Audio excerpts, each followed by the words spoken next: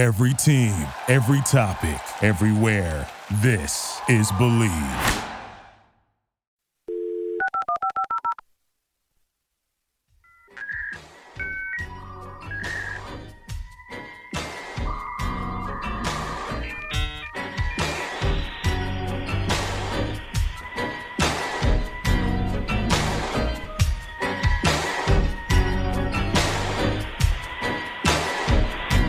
You've got mail.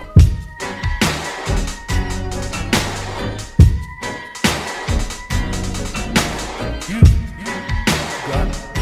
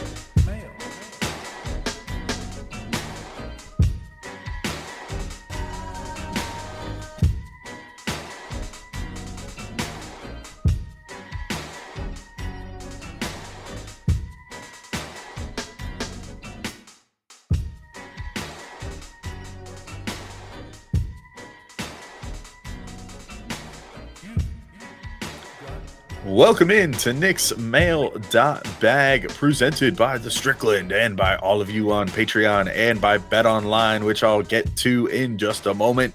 I am Alex Wolf. I'm editor-in-chief of this little website, the Strickland, and making our valiant return here to the Mail.bag. Unfortunately, could not nail down my two extremely busy and social butterfly co-hosts on one single freaking Zoom call. So I'm starting this episode off by talking with my good buddy, Wackery Zachary Delizio. Zach, how are you, bud? Let's go. I'm great, man. I'm great. It's a great summer. Yeah, things are going great. How are you? I'm good. I'm in air conditioning, which I guess is more than I could say for you, because you showed up to this podcast not wearing a shirt at first, and then remembered that you had to put a shirt on. There's an air conditioner right here. I can't turn it on, or it will take over my mic. So I'm doing this for you and the people at home. That's good. I'm glad you spared all of our ears and spared me having to try to figure out how to use like Adobe Audition that well or whatever to figure out how to the white noise. Yeah, how to get rid of an air conditioner. But also it wasn't even that hot out today. So like it's fine. You're fine. You're good. I'm fine. Yeah. By comparison, it was like basically like winter out today compared to honestly, dude. It's funny you say that because there was a point where I walked outside. I was like, do I need a sweatshirt? It's like, wow, this is normal hot. Yeah, just normal hot. Yeah. We're good. So, all right, today's show is, before we get into all the questions from all you guys from our lovely Discord server, we have to remind you all that today's show is brought to you by Bet Online. Bet Online is your number one source for all your betting needs. Get the latest odds, lines, and matchup reports for baseball, boxing, golf, and more. BetOnline continues to be the fastest and easiest way to place your wagers, including live betting and your favorite casino and card games available to play right from your phone. So head to the website or use your mobile device to sign up today and get in on the action. Remember to use code BLEAV, BLEAV, for your 50% welcome bonus on your first deposit with BetOnline. BetOnline, it's where the game starts. And I wanted to remind you all, those of you that are Patreon subscribers, thank you so much for being so. If you want to ask questions on future Knicks Mail.bags, that's where you got to be, because we just take the questions from Discord now. We get so many Discord questions that we kind of just stopped going to the Twitter well or the X well or whatever the hell we're calling it these days. Oh, my God. We stopped Xing.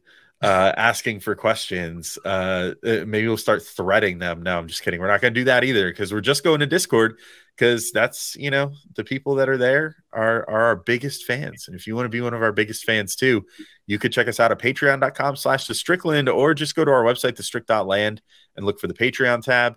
And from there, you can find all kinds of different tiers. The first tier, for $6 a month, you can get the Friday edition of Pod Strickland in full instead of just the 30-minute preview. You can get the other edition, the Knicks Mail.bag, in full, which typically we run these like every other week. So it's usually a little more often than it is during the off season. But the other edition of Knicks Mail.bag, usually with Drew Steele and Dallas Amico, also only airs a 30-minute preview, so you can see those whole episodes. You also get into the Discord server, so you can ask us questions for these episodes, and also just talk hoops somewhere that's not Stupid X, which is the worst stupid website out there right now. There are no OnlyFans bots in our Discord. I can confirm, as of right now, at least. We're working on adding some so we can be as good as X someday, but not there just yet. But then if you want to get even more stuff, you can check out the $9 tier on Patreon, and there you get Stricken Roll, Schwinn's solo podcast. In case you can't have enough Schwinn in your life, you can get more, plus exclusive written pieces that get posted to Patreon, typically from Matthew Miranda or Jeff Rasmussen, but sometimes from other writers as well. And I think that one also gives you a merch discount. I think you get 5% off merch with the $9 tier. I'd have to double check that. But then we have other tiers ranging anywhere from $15 to $100 a month if you really love us, all on patreon.com/Strickland. So definitely check that out. All right, Zach, it's time to get into these questions.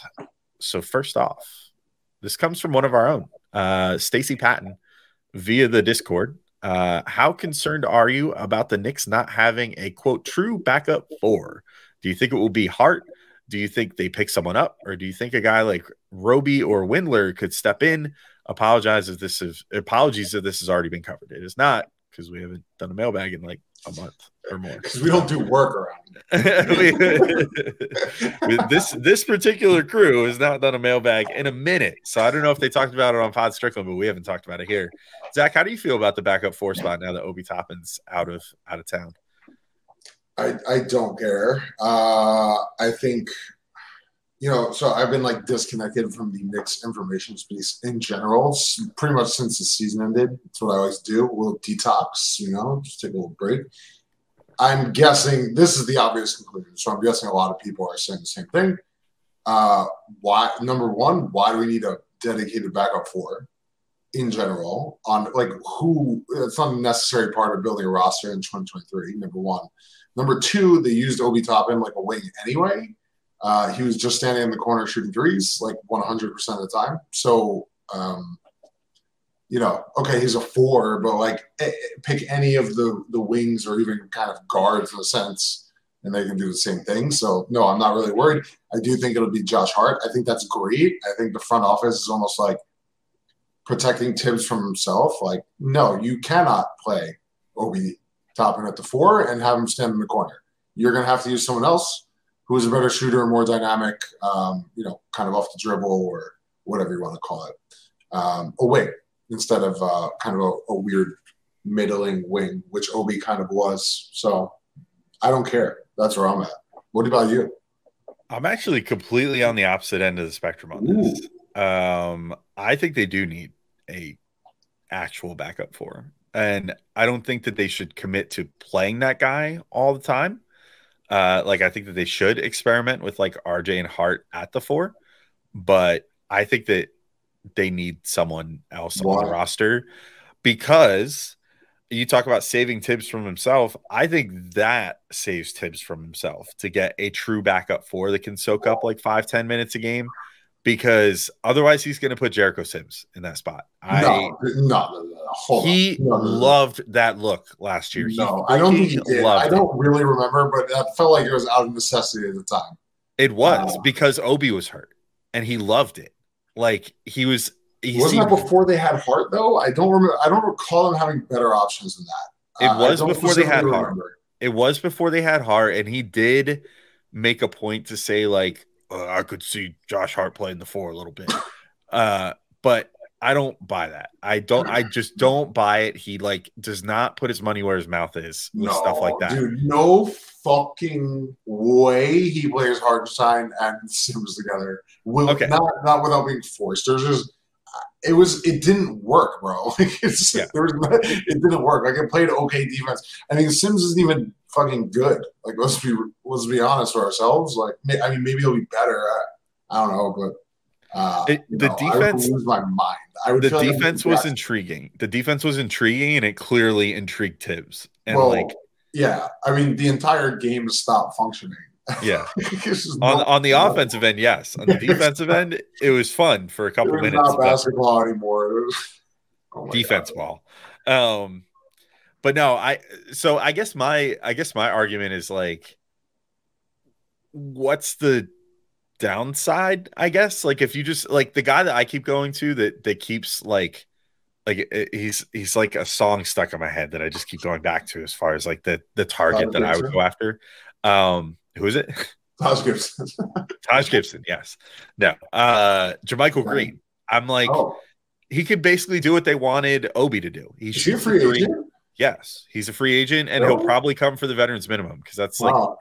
he's still in the market. That's all he got paid. I think last year was the veterans minimum. I mean, maybe he's just waiting in a situation like that where it's hard to imagine that a guy like that who has so much experience at such a high level and is a solid role player that he doesn't have at least a couple of offers at the minimum. You know what I mean? I think he was just like kind of like he played with Golden State last year, and like he was with Golden State, right? Yeah, he was okay. He was all right. He wasn't like great. Like I think he's definitely on the downturn of his career. But if all you want him to do is what you used to ask Obi to do, which is just like stand in the corner and shoot spot up threes and like rebound the ball a little bit and like not be complete garbage on defense, like I think he could do that. Yeah, so, I agree with that. I suspect that he's just going to sign with a contender, and he's deciding which contender it is. Maybe the Knicks are that though. They're good. They were a second round team. I mean, contender is probably strong, but they're a good team, and they could use him. And if he still wants to play, he could probably play. So that's something that other teams don't necessarily have. Yeah. So I mean, I guess to address what the overall question is, like my concern level is not super high. However, my like I don't understand why you would just actively not do it. Like I'm just like just sign a guy. Like it's good to have that sort of insurance anyway. Like if you get like a Jermichael Green, you also know that like if Randall gets hurt for like a couple games, so you're not like totally fucked. And that was where my mind went too. But then I realized if you're starting Jermichael Green for 30 games, you're still fucked. So well, not for 30 games, but I mean, but like certain teams, I can understand going small. And I've been trying to, you and I and everybody else have been screaming from the fucking mountaintops, like the Knicks need to go small for like years now. And they, this is like kind of an opportunity. It's gonna happen, bro. It's gonna happen. Get ready. Get excited. Right. It's gonna happen. But you also you can't go small all the time. Like it is good to have at least options. No, but that's why it's just another look. But the thing is, they're so stacked. I mean, they actually are pretty stacked, kind of at guard and wing. They're pretty stacked. Oh yeah, they are. They could go deep. So there's really no alternative. Like how many playable bigs do they even have right now? Like three. Yeah. Randall, Mitch, and Ihart. That's what I'm saying. I think another big would be useful. I think probably. But I just feel like the four in general is such a just have them shoot. Just stretch the floor. It's cool. Like with Miami, that's what they did with Love, who got played off the floor. But like, you know what I mean? Like I just feel like it's such a position where with the way the league is going, just plant the guy in a corner. It's fine. And that can be anyone. Especially because Harden and RJ play so big. You know what I mean? Like I don't even think they're like, I mean, they're obviously undersized, but really compared to basically everyone else their size, they're really not that undersized. And who are they going to be playing against? You know what I mean? Like, what fours do you have to worry about on a night-to-night basis in the NBA? Yeah, I guess it's just for me, like, it mostly comes down to the rebounding. Like, there are just certain matchups that you're not going to be able to. Well, but Hart, I mean, look, those are the two best guys to do it with, right? Yes and no, because I think that it takes away part of what gives Hart an advantage is the fact that he's such a great rebounder out of like the 3 spot. I guess, but that also means that you're making a 4-guard hand. That's really the critical thing, and more important, and like switching it on defense. That's also the critical, because like if you have like a bench lineup of like I don't know, like Deuce, RJ, IQ. The bench lineup would probably be because he'll probably go 9-man again, so it'll probably end up being like IQ, RJ, DiVincenzo, Hart, and Hartenstein. That's a switchy lineup with a lot of shooting, and a lot of off the dribble stuff. Even though the thing is that's what you're saying, right? Is like on the one side, Hart's rebounding isn't as much of an advantage relative to his peers at the 4, yes, but it means he can play the 4 where his other skills are a huge advantage relative to his peers at that position. And I think that kind of gives these lineups such a great dynamic. I mean, I didn't even think about Sims and Hartenstein, bro. Now you got me like, oh, nah, there's just no way. There's no way. No, just no. wait till preseason. No. The Tibbs shit gets hyperbolic sometimes, bro. I'm not even saying you specifically. Some of the shit people will be saying about Tibbs is like, does this man even watch basketball? Like, come on, give me a fucking break. There's no way that lineup is playing. I'm telling you right now. Unless it's an emergency, I'm calling it right now. There's zero chance that shit is playing. No one with any fucking brain. If he plays this in the first 20 games, I will lose my mind.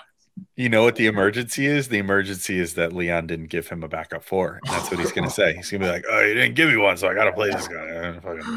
I'm talking when I talk like this. All right. Let's move to our next question. And let's put on our hater hats, Zach. Franklin Chubb wants to know out of the Discord, which teams do you think you'll despise the most this season? This is easy, isn't it? The Heat? Of course. Oh, of course. That was the first one that popped into my head. But I think I had one that was better. Where's your head at? Is this like same conference, different conference? Same conference. Is it Indy? What? Is it Indy? No. Fuck. They're like kind of insignificant. I'm not gonna lie. It's like the Madman quote. Like, I don't even think about you. Yeah, they're the only thing with them is like the Halliburton hype annoys me compared to Brunson, who's obviously better. Whatever, bro. Everyone knows Brunson is better than Halliburton. Yeah. I don't want to hear it. Anyone who's talking that shit is a fucking nerd. I don't care. So, other than the Heat, Celtics. That's yes, but no. Come on, baby. It's right there. Cavs? No, I thought about that. No, Brooklyn, dude. Oh, this is the season for Brooklyn to be annoying as shit, dude. Dude, Brooklyn is the team that I'm like, I don't give a fuck about. No, but think about the way the narrative is going to play out. Everyone's going to be like, oh, Mikal Bridges. Oh, my God, look at the steal. Look at the steal they got for Bridges. Wow, they managed to salvage everything. Sorry, Discord's going crazy. Do you have your Discord? I don't know what, dude. My computer loves to just send all the Discord notifications at the same time, and like a reminder. This happens during work meetings. Look, if you want to be completely inundated with Discord badumps, guys, this is just look at how popping the Strickland Discord is. That's what that was. That was marketing ploy. It's going crazy in there. That's what we call guerrilla marketing. Guys. You hear that? That's a lot of content. That's all I'm saying. That's what we call guerrilla marketing. Yeah. No, dude, think about how fucking annoying it's going to be when Ben Simmons scores 6 points and everyone's like, Ben Simmons is back. And they're like, Mikal Bridges, 30-point scorer because he has 1 month where he's hot and they win like 40% of their games. And they're doing the underdog shit and they win like slightly more than everyone expected, and they're gonna be like, "Oh, the Brooklyn Nets are back on track. Their star power, they actually didn't really want them, and like now we're moving on to what they really want to do." Yeah, it's not gonna happen. I could see that, but I feel like that's mostly just gonna be like the annoying like Nets people on Twitter and shit. Well, and the reporter, blogger type dudes that always are annoying from like the Nets fan base, but like in general, I feel like the national media has kind of moved on from there. There's such an in with the media in general that it's very hard for me to kind of like. I feel like certain teams are good and like this to their credit, it's a smart thing to do in some sense, right? Like I'm not blaming them; it's just a reality. Like there are certain teams that have an in with people. I think the Nets are going to get like the same treatment they got with like the D'Angelo Russell team, where it's going to be like, look at these plucky dudes. But remember how fucking annoying that was? Right. But the only reason it was annoying then was because the Knicks were bad and that they kept like using that as a way to be like, the Nets got absolutely destroyed in the Paul Pierce trade, whatever. And look at how far they've come. And the Knicks still suck, that's a good point, but also still fuck them. So yeah, I mean, I still hate like 80% of the East. Wait, what's your pick then? Is it Miami? I mean, I don't think we had to pick like one team. There's a bunch. Sure, there's like plural teams. Miami is definitely my number one, though. I mean, it's sort of similar to like to like when the Hawks knocked the Knicks out. Like it's fuck Miami this year. I want Yeah, nothing fuck but them. demise That's for true. them. You That's knock my cool, team right? out, fuck you. Get out of Yeah. here. Like Get fucked. yeah. The Hawks too, though. I still haven't forgotten. They suck.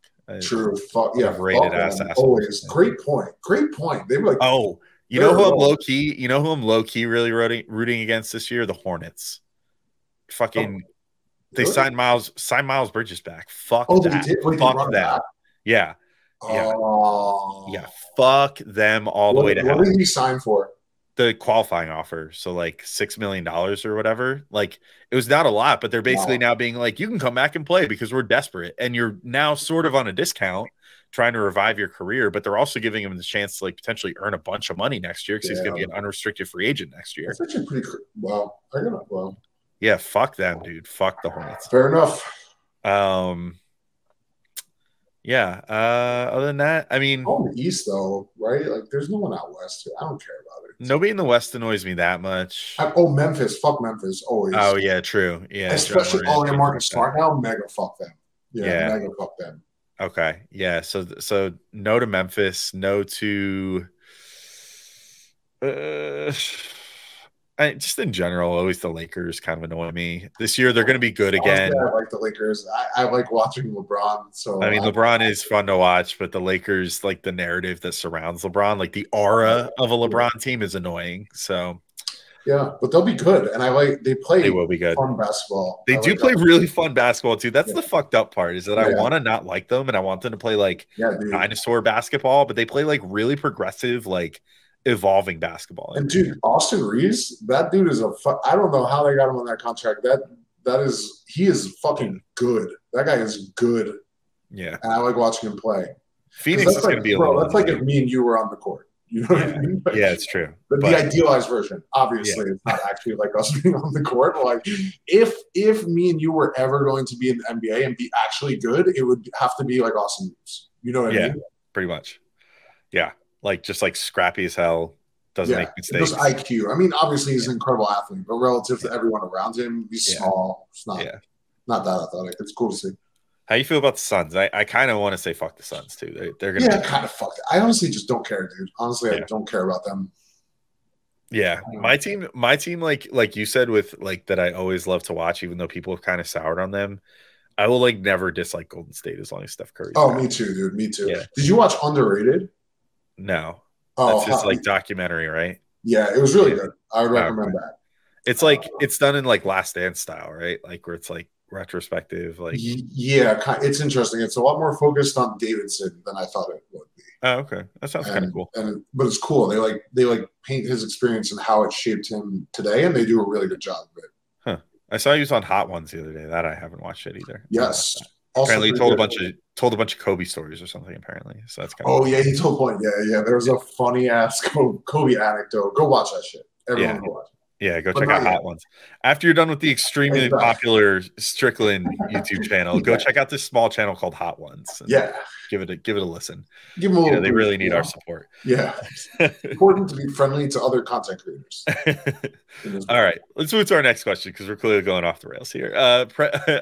Our own buddy Prez from the Discord wants to know, how do we think the in-game flop penalties are going to work out? And will it drop off after 2 months?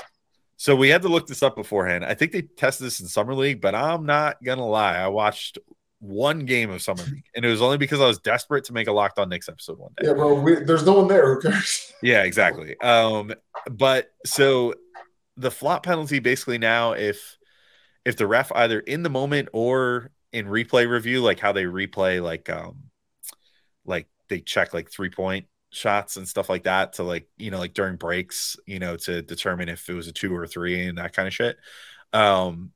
If either via like live in game or via replay, they determine that a player's flopping, the other team gets a 1-shot technical that anybody on the floor can shoot. And it's not a technical. It counts towards like ejection. It's just like a unsportsmanlike technical, but you get a free throw for the other team every time that you flop. So that's how the rule is going to work. So it's essentially, it's just a 1-shot technical. So like, let's start with that first before we get into if we think they're actually going to enforce it long term. because the NBA has a suspect track record with all that sort of stuff with rule changes. But I don't know. I think it's good. I think it's sort of similar to like the clear path. They're trying to eliminate something that's annoying in the game, or not clear path. The take foul thing. Mhm. They're just trying to get rid of something that's annoying, and Yeah. flopping is more annoying than take fouls. So I'm glad that they're finally addressing it. One shot, whatever. I mean, hopefully it's enough to deter people, just because we see one shot can sometimes affect the course of a whole game. But I don't know. How do you feel about it? Yeah, it's interesting. I mean, one shot is a big deal. I know it kind of doesn't feel like it, but it is a big deal in the flow of a game sometimes, particularly at the end of the game. And remember that, well, and this is the thing, right? So it depends on the specific implementation. My question is like, so I'm picturing, was it Marcus Smart? Who the fuck did he do this on? He did some bullshit flop against. It's probably Marcus Smart. You got like an 80%. No, it was 100% Marcus Smart, and he did it twice at the end of a very close playoff game, if I'm remembering correctly. I don't remember who it was against.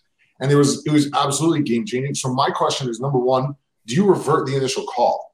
So if they determine it's a flop, is there a reversal on the initial call so you get the ball and the shot? No. So then I don't think it's good enough, because it's still going to incentivize flopping. Because even if you give up one free throw, you're still getting the ball and you took away possession. So I think that's still a net win, especially in a close game. Like, for example, if you're up 2, it is still fine to flop in a lot of circumstances. I don't know. It was a little unclear. I guess maybe they could, just by virtue of like a normal review, determine that something isn't a foul, like, and then assess a flop. Well, that's the question, though. And that's what I mean, because it depends on the specific implementation. It's a little vague on the language we read. And like, I feel like sometimes I read these rules and I'm like, okay, that makes sense. And then it starts, there's always these weird circumstances, right? Where it's like, why did this actually turned out to be an advantage, even though it's not intended to be. I think there's going to be some of that. I think it's the first year of the rule. It's a good idea. I'm glad something is being done about it. But I still think the way this should really be done is by just having a neutral third party observer just watching at all times, just for flops, and call them out on it and give a free throw and fine them. Which they already kind of do in Secaucus. I'm assuming this is just going to be another thing they're going to keep watching in Secaucus. Yeah, I mean, I'm not sure. Well, that's the thing, because like if they're going to a sideline review for like what? Well, it's not going to work. So like the 3-point shot reviews that I mentioned, like which they do during commercials, right? And those just happen from the review center. But that means, dude, that you get away with the flop because the game moves on, so you can't go back and reset to the point where the flop happens. So if you foul someone out on a flop and you give up one free throw to do it, you foul out Giannis, but you gave up one free throw. Well, that's a fucking win. Right. But in like key moments of the game, like late, and you could argue any moment of a game is key, but like I feel like late in the game, they're going to review those live. Like those wouldn't be ones that they wait till commercial. I hope so. But I think that sort of comes back to, I think what we're kind of dancing around this, which is the specific implementation. Like, we'll see. I'm glad they're trying something that's good, that it's on the radar, because I'm so fucking tired of this. Like, like the Knicks have never had a guy who does that shit. So I feel like we've been getting boned by this forever. So I'm very glad that something is being attempted, but I don't think this is. I think it needs to be a little too more fine-tuned, I guess. But it's a good start. I'm being a little overly negative here. That's because the Knicks only have dogs, and dogs don't flop. Exactly. Josh Hart flop? Nah. Yeah. So the other part of it, on a scale of 1 to the increased or the decrease in what was it, the generated contact fouls or whatever a couple of years ago that they enforced until all of the guys that live on foul shooting complained about it enough. On a scale of 1 to that, how long you think that this is going to last for, that they're going to keep enforcing it? I don't fucking know. I hope it lasts, because the thing is, it's necessary in the playoffs more than the regular season. So you better have the balls. Like, if you're going to start doing this, you better have the balls to stay with it, because otherwise nothing's ever going to get done. So you better be prepared to like stick to your guns in this one. The counterpoint would be the delay of game. You remember when they started that and they were calling that shit every single time, and then eventually the players adjusted and they still call that. If like it's in a nice middle ground, right? Like if you touch the ball back to the ref and you don't really grab it, like they won't call it. But if you grab it and kind of take your sweet ass time, they're going to call it delay game, and I think that's really where it should be. So ideally, they kind of take that angle. Yeah. Yeah, I hope so too. I hope they stick with it. Like, it is annoying that the NBA constantly sort of like makes these changes and then like they just fade away, not by virtue of the rules changing, but by virtue of refs just stopping calling things, and that's annoying to me. So hopefully they stick with it. So, all right, next question. This is a really fun one. This is a repeat question asker. This one I'm going to ask to you and to Matt because this was such a good question. This is fucking hilarious. So Franklin Chubb wants to know, if Elon Musk bought the Knicks, what would he have to do to make you stop being a Knicks fan, or would you remain a Knicks fan no matter what? This is a wild question. Why am I so stressed out by this? Just that guy's name is enough to induce a little distress. Can you imagine? I would fucking die. That would not be fun. I don't know what I would do. I mean, I would certainly not go anywhere immediately, but I mean, imagine it. Is there anyone who would meddle quicker than Elon Musk? No. Would he change their name immediately or after like 2 weeks? Oh my God, the New York X. Like after 5 seconds. The Y's, dude. New York Y. Oh, the New York Y's. Yeah. And it's like a double entendre, you know? Like, why did I change the name? Because it's the Y's. Yeah. Yes. See, now you're getting it. Or he would pull like a totally like some weird ass character, like he named his kid, like just be like, yeah, it's actually, this symbol actually means Knicks. They're still called the Knicks, but now they won't have the word Knicks anymore to be represented by this symbol. Dumbass. Yeah, it's in wingdings. Yeah, he's all right. So what would be the thing that would make you, that he would do that would make you stop being a fan of the team? Do you have something that comes to mind immediately?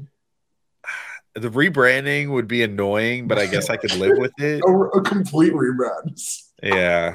Yo, he would too. He just did this with Twitter, one of the most iconic brands in the world. Yeah. So buying the Knicks and then calling them the fucking bananas or some shit. Yeah, just like to troll. I mean, that would be annoying. Exactly.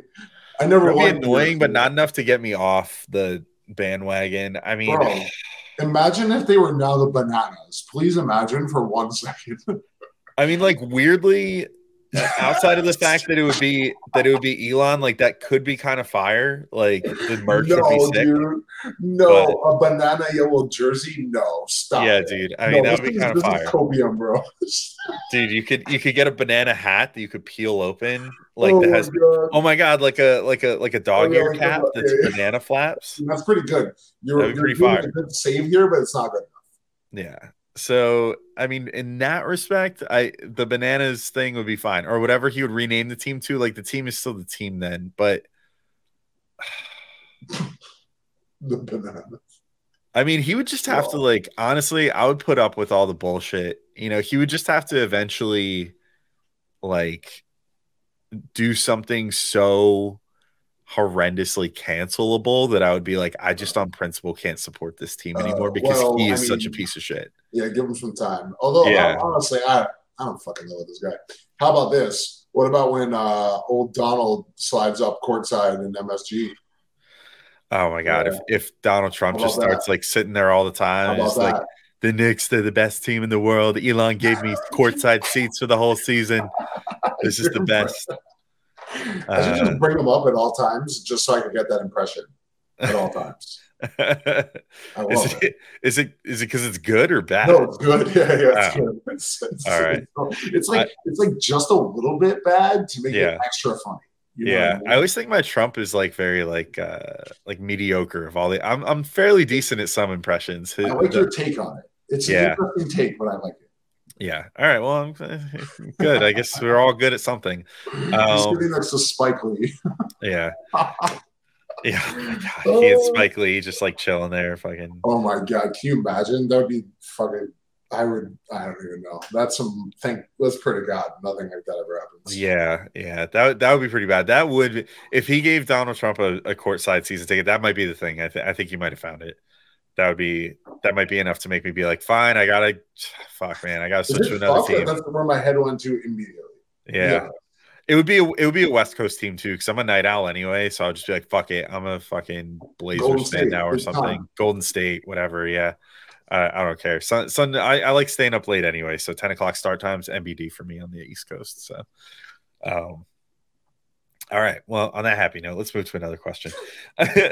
Real cheery. So from our buddy Zach, ZMP323 in the Discord, what are your thoughts? What are your thoughts on the Obi trade and his fit with the Pacers?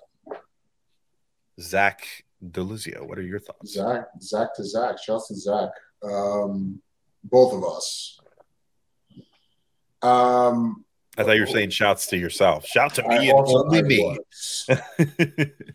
What are thoughts on the Obi trade? I mean, I don't know. I would have liked to get more, but like we knew this was coming, right? Like, I mean, wasn't this just kind of the inevitability? Like we talked about this a lot. I think we were all hoping that we could get something more than 2 second-round picks, maybe hopefully like a player back, but doesn't sound like that was really a possibility. Makes sense. Obi is okay. He has some upside. I mean, we've talked about this a lot. I think we all agree he wasn't properly utilized. It wasn't really a good environment to showcase his skill set, and that sucks. But he is also not as good as some people think, and is limited and has, kind of troublesome characteristics of his own. So in the end, like that, I don't know. I mean, I'm more sympathetic on a personal level because he seems like such a good dude and really loved being here. So in that sense, I feel for him, but I'm sure he's going to get a lot of applause when he comes back here.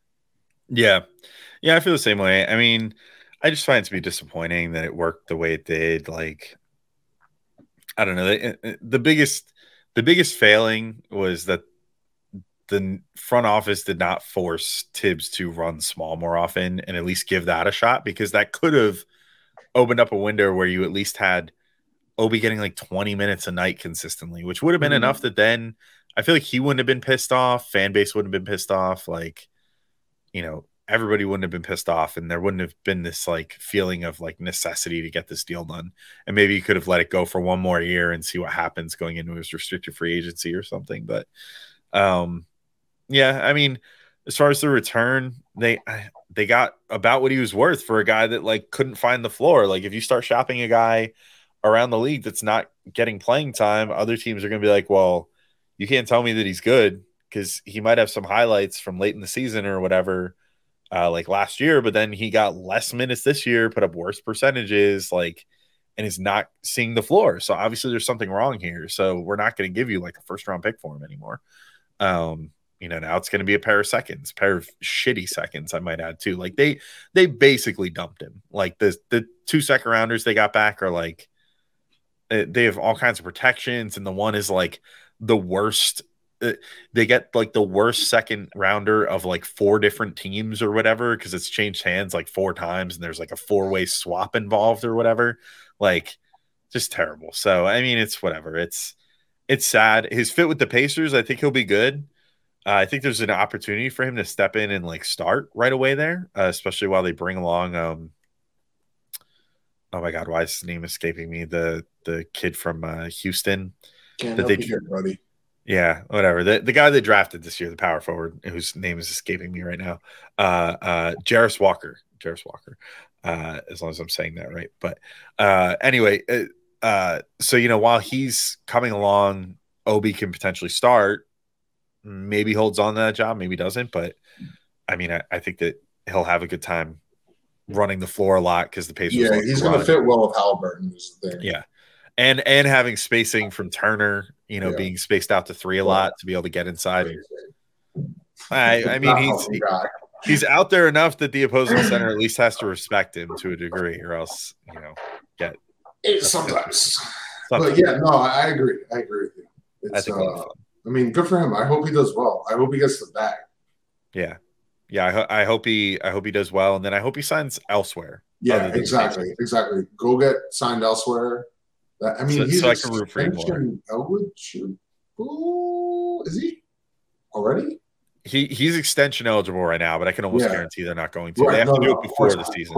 No, but what I mean is like this is his chance to get the fucking bag. So. Yeah, he'll probably be a restricted free agent next summer, in which case he could sign a big ass offer sheet if he does really well. A little hard to see anyone really doing that, but yeah. I mean, I just hope he goes to a West Coast team. If he goes to a West Coast team, exactly. Oh, go to the fucking Spurs. Go play with Wemby. Let's go. Ooh, that would be a good fit. Oh man, he'd be great there. But I contend he'd be great for the Warriors. I think he'd be a great Warrior. Oh, he would be. Yeah, that would be. Yeah. Oh, that'd be so fucking. That'd be awesome. so fun. He would be so. Oh my god, you're right. So that's my ultimate hope for him is that he goes somewhere where he can have fun. He would be such a good fit with Steph. Oh my god. Oh, it would be nonsense. It'd be so good. All the cutting and dunking and just like Draymond too. Like he'd have so much fucking fun. Yeah, he would have so much fun. So that's my greatest hope for him. Go sign with the Warriors. All right. Next question comes to us from Knight of Cups in the Discord. What if Randall has another down year? Do the Knicks pivot to focus on Brunson and RJ, or would you take one All-NBA season for one sucky one every other year? No. Short answer, if he comes in and he sucks ass again, I'm fully on board to get rid of him again, to be clear, because you can't have players that show up every other year. That's just not a thing. So I feel like that's a pretty easy question. Zach, I don't know. Do you feel any different? No, but I do. I feel like this reminds me of like what you remember. Actually, it's funny we were talking about Steph earlier and this doc because this reminded me of it because I watched this yesterday. But you remember early in his career, everyone was like, Steph is so injury prone because he just got injured a bunch. But like sometimes shit just happens. Yeah. Randall had one really bad year after a good year. Two. I mean, no. So what's like as a normal trajectory, right? Obviously, he had a bad beginning, then he had a great year, then he went back down, and then had another great year. In that span, we've talked about this before. All we said over and over was like he needs a point guard, and we don't have one. And now we got a point guard, and he had a great season again. Like I just think it's kind of funny that the conclusion we're still like, I get it. It's like a collective trauma. You know what I mean? You're like, oh Jesus, what if shitty Julius Randle comes back? What are we gonna do? I would not worry about it. It's not gonna happen. Like he might the playoff stuff. That's still TBD. Like how good he's gonna be in the playoffs. But he's also making $25 million. Mm-hmm. Like 26, 27, something like that. Yeah. Did anyone see Jaylen Brown's newest deal? I know. He's massively underpaid. Yeah. So like honestly, I'm not worried at all. I mean, if he comes out and plays like absolute shit, but I'm not. I don't think that's honestly even the realistic. I mean, I don't think it's going to happen, but that is what the question poses. So that's why I was answering. In that sense, then I mean, I think pretty obviously you pivot to Brunson and RJ, and I think you're still in a pretty good position, by the way. Yeah, I mean, if he comes out as 21-22 Randall this year, like I'm not even waiting till the trade deadline. I'm being like by like December, I'm like, all right, get the fuck out. Like we're gonna find a trade. Starting Jericho Sims. Yeah, I mean, because now you can't disrupt those vibes anymore. Like the vibes are too good now on the team to be like, someone who's being touted.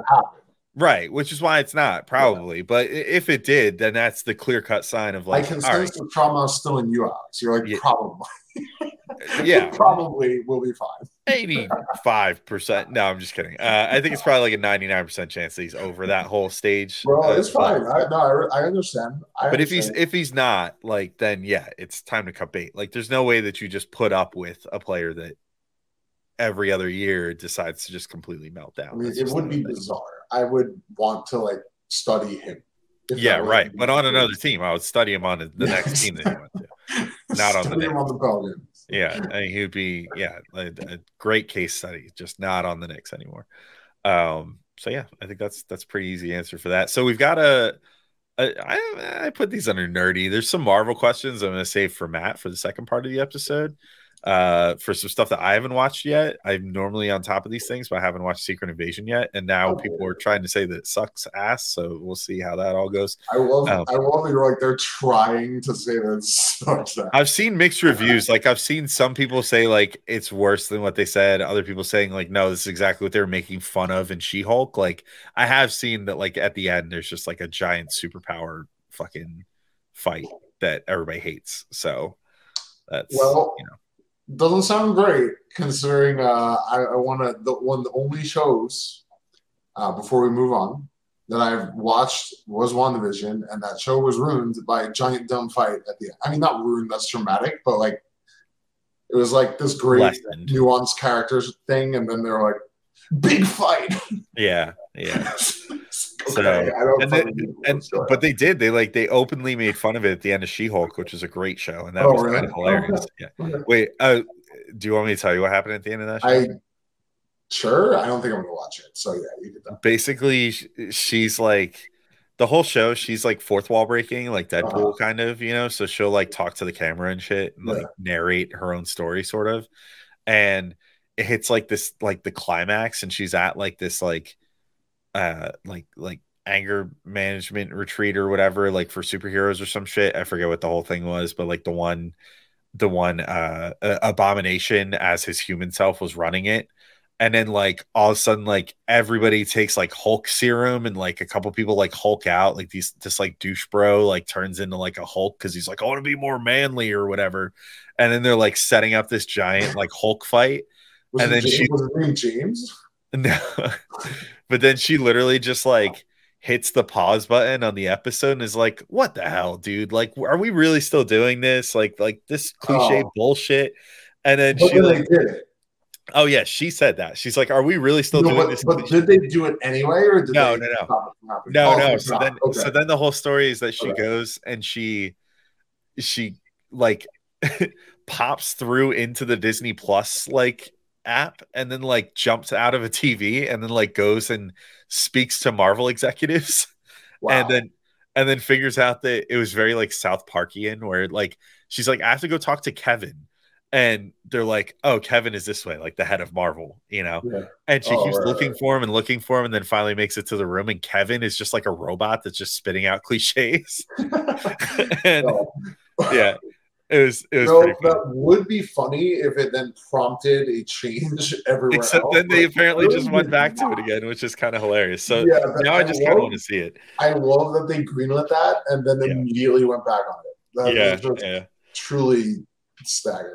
Yeah, but anyway, so we're skipping those till tomorrow. So I'll let Matt talk about the nuts and bolts because he's actually watched the show. But I'm so tired. In the meantime, our buddy Zach ZMP323 is back again with another question and wants to know, what's the best thing you've watched this summer? Zach, what is the best thing you've watched this summer? Oh, dude, I haven't watched many TV shows. We were talking about this before. I'm not a huge TV guy anymore. It doesn't have to be TV. It could be a movie. Yeah. I'm going to go with a movie. I'm going to go with two because I'm kind of cheating. But yeah, dude, I don't have time to watch TV anymore. I feel like I can't fucking sit. Dude, I'll start a show and I'll be like, and I just don't keep watching it. It's kind of crazy. I need something to grab me. Ahsoka, like Clockwork Orange. I'm excited for Ahsoka. Yeah, that should be fun. Yay, Star Wars dork. What did dude? The Dungeons and Dragons movie fucking ruled. Yeah. I would not say it's not like a good movie, but it captured like what it's like to play Dungeons and Dragons so well, and that I think is like the point of a movie like that is like, let's do a weird, funny adventure. That's what it's all about. It was super awesome. I'd recommend that to anyone who's played the game. But also, dude, Barbie was really good.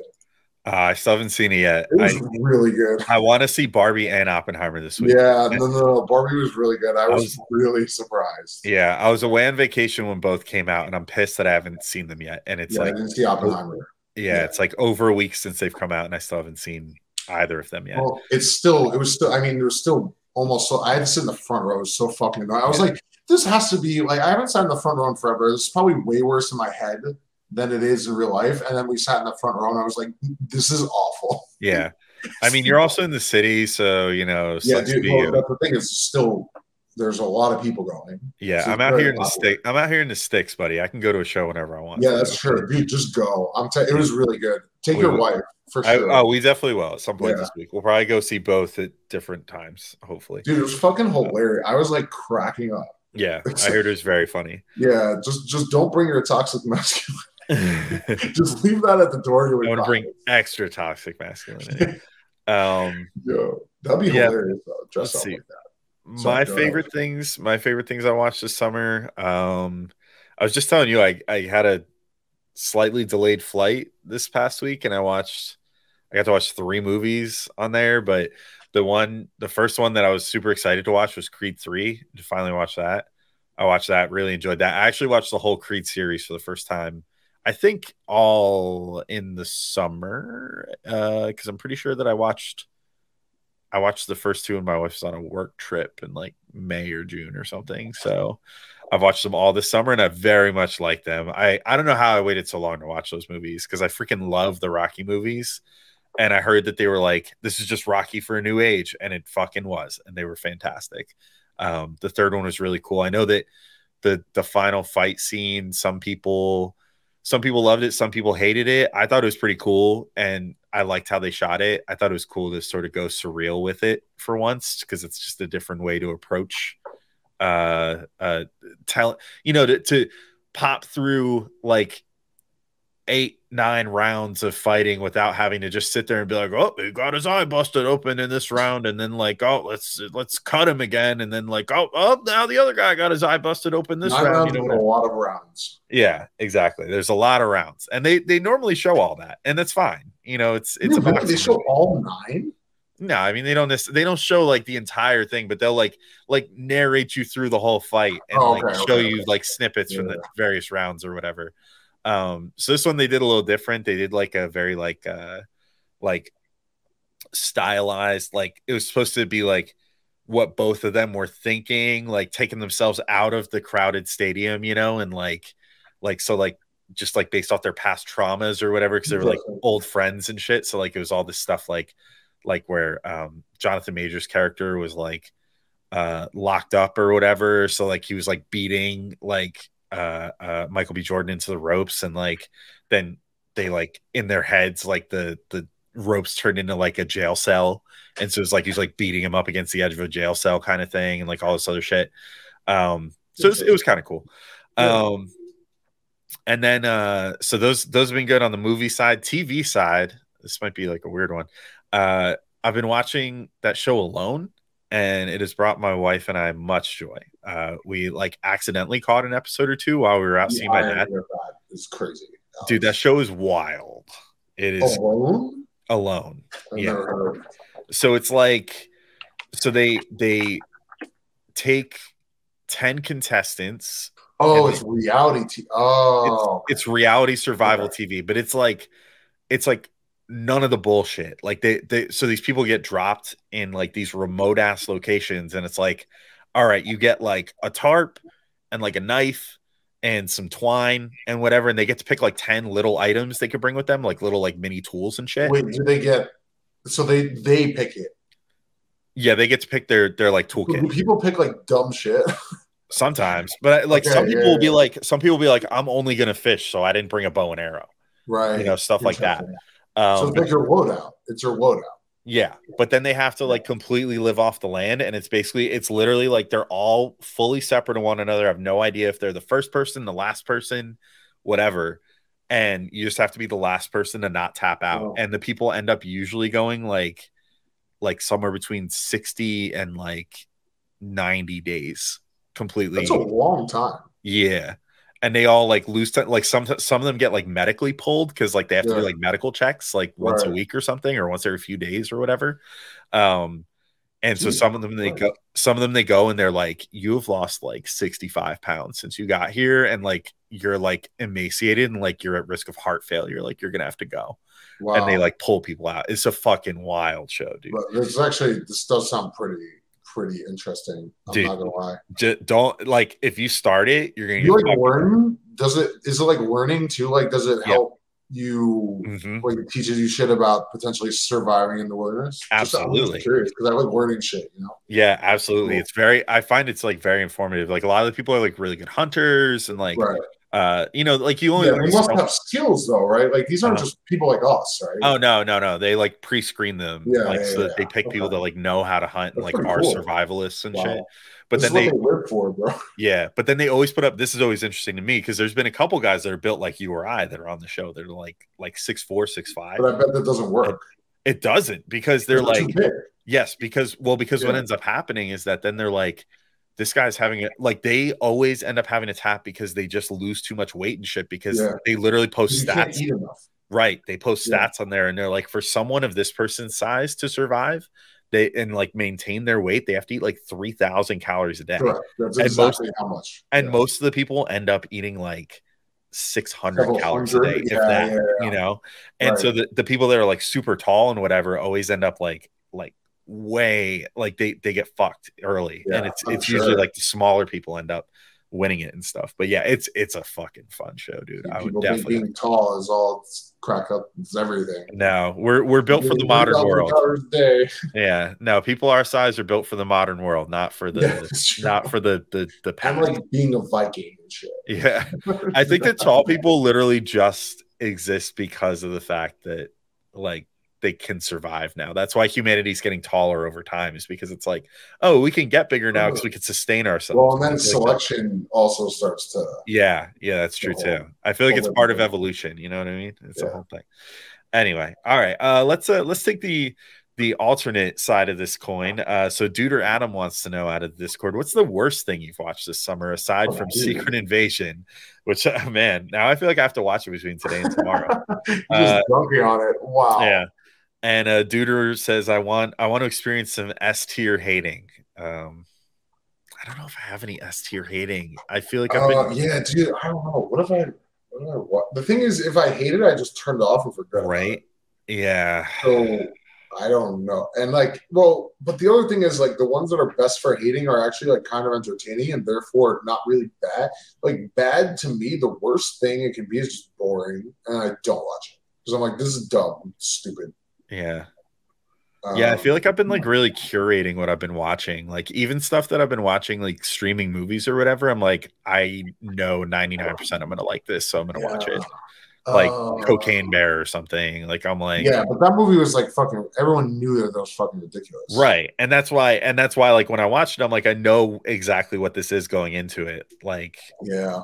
So I mean, I could be a hater for the sake of playing a character, and in that sense, I could go with Under the Silver Lake. Have you seen this movie? What is it?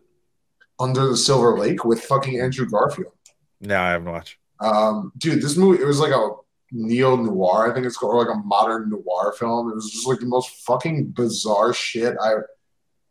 It was like, it was an A24 movie, and it's the first A24 movie where I was like, I don't think I really enjoyed that too. Like it was fine, but it was just batshit insane, dude. It was like someone took just like a lot of cocaine. Speaking of Cocaine Bear, and just like was like noir. Let me tell you about noir. Here's what's happening. Here's what's happening. We're resolving none of this, and I love cocaine, and that's the entire movie. But Andrew Garfield was good in it, so it was like well made. So cool. Yeah, that was it. Yeah, I don't know. I haven't watched because the other thing is there hasn't even been like anything that I'm like I feel obligated to watch, like TV show wise or whatever. And I feel like that's where hate can come from. If, Mando season 3, I could hate on that. I guess you could. Yeah, I thought it was fine. I thought it was a good season. No, I'm not doing it. We're at the end of an hour. Yeah, this is opening a door. It wasn't even that bad. I'm so bored, dude. Yeah, I don't know. I enjoyed Mandalorian. I fell asleep during an episode. Do you know how hard that is? Like literally my entire life is waiting for new Star Wars shit, and it doesn't have to be really even that good. And it's like I'm falling asleep. Why is Baby Yoda in the IG-11?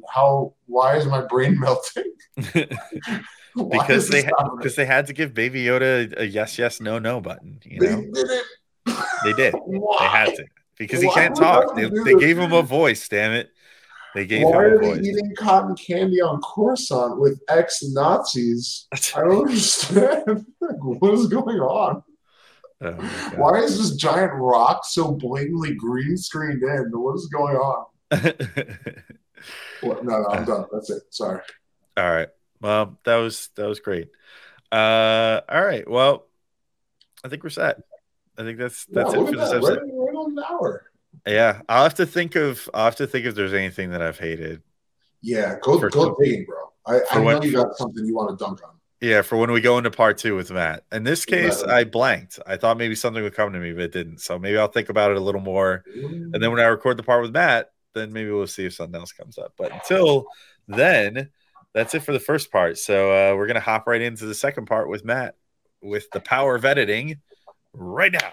Whoa, look at that. It's a new co-host that just popped in. That beautiful man in his dimly lit room has been replaced by a Mr. Dolan avatar. It's me, Mr. Dolan. Thank you for having me on the show, Alex. I don't know why I'm trying to do a Dolan impression. I don't remember what he sounds like, so I was just doing like a slightly different voice. He just sounds like every other billionaire douchebag. Yeah, I mean, he doesn't really have a very distinguishable voice, No. so I was not really going to be able to do something. But anyway, not surprising to me that Zach's room is dimly lit and his microphone sounds bad. He really puts a lot of effort into this, and I always appreciate that. You know what the best part was with Zach was he showed up when we went to record last night, and like his camera was on, so he must have known that it was on when he clicked into the room, and he clicks in and he's shirtless, and I'm like, are you planning on going like that? And he's like, oh fuck, I forgot we're on camera. He's like, it just gets hot in here because I have to turn the AC off while we're recording because the AC is right next to my computer. So, yeah. And I'm like, yeah, no, dude, we're on computer now. So we're on camera now. Rather, you gotta put a fucking shirt on. My AC is actually right next to my computer too. But number one, it's colder today than it was yesterday, so I can get away with no AC and not be sweating. But also, I could be naked for all you know because, as everyone can see, I have no video, which is because my laptop video doesn't work for some reason, and I can't figure out why. Yeah, good stuff. We'll get you a webcam one of these days. Don't worry about it. All right, let's get into these questions because I don't have to read all the spiels. Although if you're not subscribed to Patreon already, do it. Patreon.com/Strickland. All right. So from G Baked in the Discord, please list some reasons why you think the Knicks are going to win the championship this year. Matt, the floor is yours. Okay. Number one, it is an even Randall year. That's a bad thing. You're right. As I was saying, I was wait. Technically, it's an odd Randall year, but yes, it's an odd Randall year. Okay, but I got screwed up. Yeah, as I was saying, I was like, this doesn't sound right because he was good last year. But then I remember that he was bad in the playoffs last year, which is what confused me. But he was only bad in the playoffs because he was hurt, so that was a whole different issue. Maybe this year it'll be the inverse. Maybe he'll be bad in the regular season and then turn into like prime Kobe in the playoffs. I mean, they probably have enough shit around him now that like if he is bad in the regular season, it'll be fine as long as Tibbs recognizes that. But I'd prefer he be good in the regular season, obviously. No, okay. So the real number one reason is always Jalen Brunson. Like, I mean, he almost won the Knicks that series against the Heat by himself when everyone else was playing like dog duty. That might be like the only reason, honestly. If they're going to win a championship with this team, it's that Brunson's just going to have to go like insane in the playoffs and score, 50 points by himself every game, which honestly it could happen. I wouldn't put it past him. I mean, he's so good that I would not put it past him. But, everyone's gotten all the young guys are a year older. Hopefully that means a year better. Quickly, one of these times is going to not suck in the playoffs. Fingers crossed, like eventually he's going to not look like the worst player on the floor. And I know I'm going to get like a lot of shit for that. Not from you. I know you agree with me, but I feel like I'm going to get a lot of shit from, the people who don't want to admit that Quickly has faults, which there are some of those on our staff. Mm-hmm. I love Quickly. I think he's amazing, but he, it's okay to acknowledge that he was awful in the playoffs again last year. And that's a problem. So hopefully that's rectified with another full playoffs under his belt. I think, hopefully Tibbs keeps the lessons that he learned last year throughout the season and like plays better rotations. I mean, he's going to be forced into it unless he does some insane shit by playing like someone, Sims at the 4 as Randall's backup, which I don't really think there's been any indication of. I think probably he's going to have Hart play the backup 4, which is good. I mean, we've all wanted that. If you're going to play Hart and RJ and line up together, which you probably will still do, then really needs to be with them in the 3 and the 4 and not the 2 and the 3. So, I guess, number 1, Jalen Brunson, but 2 would be the young guys having another year of experience with their belts, and then 3 would be that Tibbs has kind of been forced into playing rotations that we're all going to, think analytically make more sense. Yeah, I agree with you on the Brunson front. It's going to require, like I've been saying, my lukewarm take this offseason has been Jalen Brunson can be the top offensive option on a championship caliber team. And I truly do believe that, and specifically the offensive option. I don't think that you can rely on Brunson is on both ends, in the cumulative, our best player. I think you're going to need someone who's a two-way stud that maybe isn't necessarily quite as talented at bucket getting as Brunson, but they're going to go as far as he could take them as far as on the offense, because we already kind of saw that. I think the other biggest factor, I mean, I know that this was asked as sort of tongue-in-cheek, overly optimistic by G-Baked, but the real answer to me is the thing that would make me think the Knicks could win a championship this year would obviously just be do they make a trade that puts them in that position? Yeah. Do they make the trade, and is the trade good enough to actually make them a championship contender? Because I really do think if they make the right trade at this point for the right star to go with Brunson and presumably Randall, maybe there is a chance that this could be a team that actually competes. I mean, we saw this past year, the East was super wide open, and the league in general is just kind of more wide open, I think, than it's been in, I don't know, the last 15 years or so, maybe even 20 something years, we kind of just bounced from dynasty to dynasty to dynasty for so long. It was the Lakers, then it was the Spurs, then it was, the Celtics and Lakers, and then the Warriors, obviously the Spurs and Heat, traded a couple in there, but it was just this, very small exclusive group of teams, mostly from the West, that ever actually broke through for a long time. And now it seems like every single year you could pick any one of 5 or 6 teams that, if the injuries, and the circumstances break right, could potentially win a championship. And I don't think the Knicks, as they're currently constructed, could reach that status. No. I don't know if, I don't know that Tibbs is a good enough coach, to be completely honest, that they have a Heat run in them like the Heat did this past year. So yeah, I think it comes down to the big trade. No, I think you're right. I think honestly, if they don't make a trade, my serious answer to G-Baked, if we're going to have to give a reason, if they don't make a trade, is that they get to the playoffs and Brunson just goes supernova for a month and a half. Brunson goes like Danny Murphy on the Mets in 2015. Yeah, that's what he'd have to do. Yeah, which I don't really think is possible. I think Brunson can do what he did against the Heat again, but they didn't fucking win that series. I don't actually think he can do it. But if it's going to happen without a trade, then that's what it is. Is that Brunson just goes Super Saiyan God when when the playoffs come. Here's a question for you though. Speaking of the trade. Let's say Harden does not go to the Clippers, and I'm not saying Harden to the Knicks. I saw that today, and I'm like, that is not the trade to make. I'd be so mad if that's who they brought in, but because he'd probably want to be traded again by the deadline, so that'd be a total waste of time. If Harden doesn't go to the Clippers and they just stink because Kawhi's not healthy, George is maybe healthy here and there, but not enough to carry the team on his own. Do you think they're going to revisit trading George at the deadline? Maybe. I mean, I think they're too stubborn, but yeah, I think so too. I think the Bomber is Steve Cohen, but crazier and less willing to accept defeat. like this year was, we're gonna get to questions about the Mets in a couple minutes too, because they just went through the trade deadline with Steve Cohen. It was like their first time as sellers under him. Right.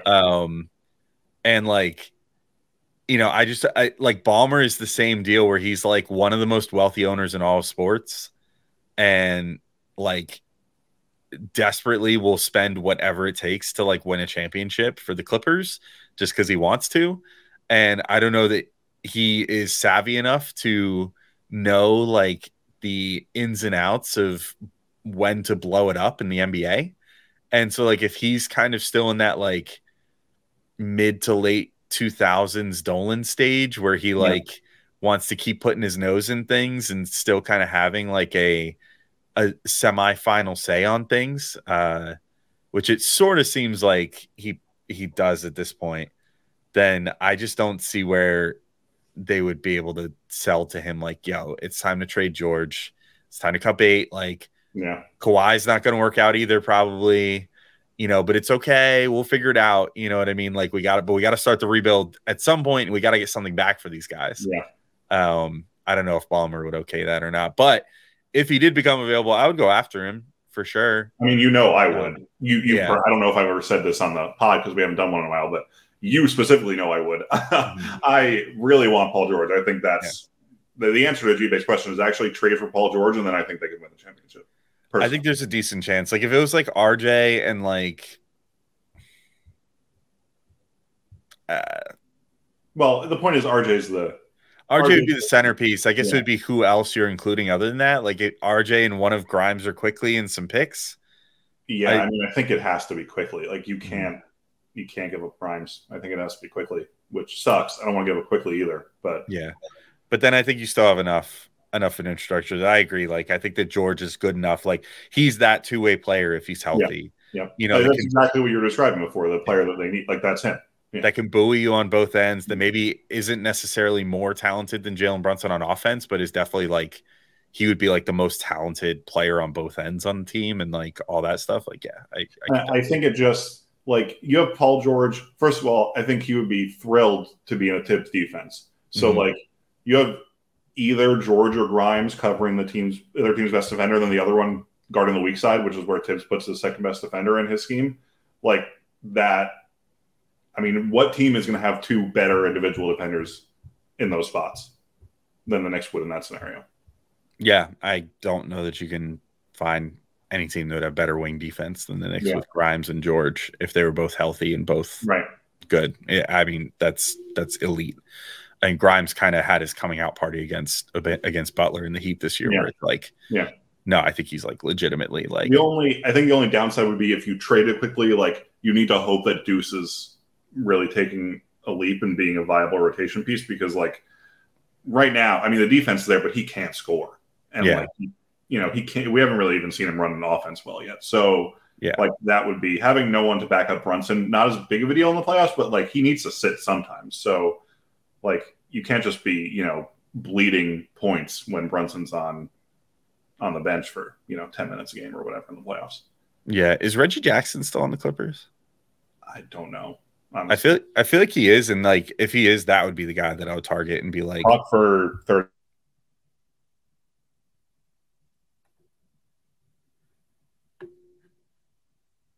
Oh no, I meant just vamp so I can look this up. I didn't want my keyboard clacking. Hold on, you just muted for some reason right before you were about to talk there. Can you hear me? Yeah, now I can hear you. Oh, I muted myself just so my keyboard clacking wouldn't be on the on the stream. So I just said just vamp for a minute, but I guess you didn't hear me. I did not. Well, that's hilarious. Well, now I'm going to leave this in because I think that's a funny enough moment to leave it. I did Reggie Jackson, the baseball player. He is still on the Clippers. Okay, cool. Yeah, so that would be the guy that I would be like, send him back to. Wait, George. Sorry. His basketball reference nicknames are Mr. June, which, okay, I know where that comes from. And then Big Government. Like he's a Democrat. Big Government. Big Government. Cool. Get these shit from. Before we move on, real quick, I want to very briefly answer Franklin Chubb's question, which you guys answered already. Yeah. So let me read that one again in case anybody forgot. if Elon Musk bought the Knicks, what Oh would no, he have? sorry, the other Franklin Chubb question. Oh my God, dude. What's the other one? Which Yeah. teams do you think you'll despise the most this season? Oh, Yeah. okay, cool. Yeah, do that one. Yeah, it's the Cavs. I'm so preemptively irritated by them. Not the Cavs themselves, but like the way people talk about the Cavs. I mean, the amount of lists I've seen, top Eastern Conference contenders that never fucking include the Knicks and always include the Cavs, even though the Knicks like curb stomped them in the playoffs last year. And what reason do we have to believe that? Yeah, the Cavs will probably be a little bit better because like they made upgrades where they needed to, but like. Why do we believe that the Knicks wouldn't just fucking stomp them again? Because reasons? I don't know. Because the Knicks are the Knicks and the Cavs are young. Even though the Knicks are young too, but like people don't think of the Knicks as young for I don't know why. Evan Mobley is going to turn into prime KD. Like, instantly. Anyway, we can move on. I just had to get that out. I can't stand the Cavs. They were on my list, but my number one was the Heat. And yeah, it's just like baseline hate for the Heat, but like I don't hate them more than I already did. You know? Zach's was the Nets, which I thought was stupid because I feel like they're going to go back to they're going to suck. Who cares? Yeah. You know what my sleeper was, though? Get this one. This is a good one. My sleeper, Charlotte Hornets. Interesting. Do you know why? I don't. Because they fucking signed Miles Bridges back to a fucking contract. Oh, shit. I forgot about that. Yeah. That's the assholes. I want nothing but for them to burn. Terrible franchise. Speaking of, like, I mean, not to make a joke of that at all, and I'm not trying to, but I do want to remember to talk about something when we talk about baseball later. So I'm just putting that out there in case I forget. Okay. But anyway, we can. That's it. I just had to get the Cavs out there because I cannot stand seeing them. The Heat too, honestly, like they don't have Damian Lillard yet. No. Even if they did, I don't know if they'd be better than the Knicks. They beat them in the series, like, but it's not the same as the Knicks. Like they didn't curb stomp the Knicks the way the Knicks curb stomped the Cavs. They did for like one game. One game. Yeah. And that was one game, which we all conveniently happened to be gathered for. But yeah, which was really Anyway, all right. Well, how about let me float the other Franklin Chubb question that Zach and I already answered to, because I thought this one was too good. I have to ask you this one as well. If Elon Musk bought the Knicks, what would he have to do to make you stop being a Knicks fan, or would you remain a Knicks fan no matter what? I mean, I think it would be the thing is, like, I can't pretend. I'm still on fucking Twitter. Well, I'm not even going to say it. I'm still on Twitter. So, like, and he's literally changed the name of Twitter. He's changed you know what I can't get over? This more than changing the name, which is already dumb, and they're, like, probably days away from having to change it back because, like, I think Meta has a trademark for X. And I learned about this at work. Apparently, that's not what it was cut out to be. Apparently, the whole like trademark thing is they have the rights to like the X that was part of an app that they bought out or something, but you can't. So this is going to be a problem for Elon too. You can't actually trademark a letter. That's not surprising. Yeah, apparently that's the thing. You can't actually trademark a letter. You can own like your logo of a letter. So like Elon can trademark his little X. Yeah. Just like Zuckerberg owns the trademark for an X that was part of this other app or something. That they bought out. But yeah, you can't actually. So apparently that's not an issue, and yet I guess also means that someone could finesse Elon out of the name somehow at some point or something. I don't know. What I was going to say was they'd like taken down the Twitter facade on the building in San Francisco and put up an X, but now the X is down. Yeah, because that broke all kinds of building codes and shit. And they were like disturbing the peace with how fucking bright it was. I just wouldn't be surprised if like in 2 weeks it's back to Twitter. It would be kind of funny because I mean he changed tweets to posts. Although that hasn't actually pushed to my version of the app yet, which I'm very happy about. Mm-hmm. And it's like, I saw someone point this out. It's literally a dictionary definition now that like, there's another definition of tweet, which is the Twitter one.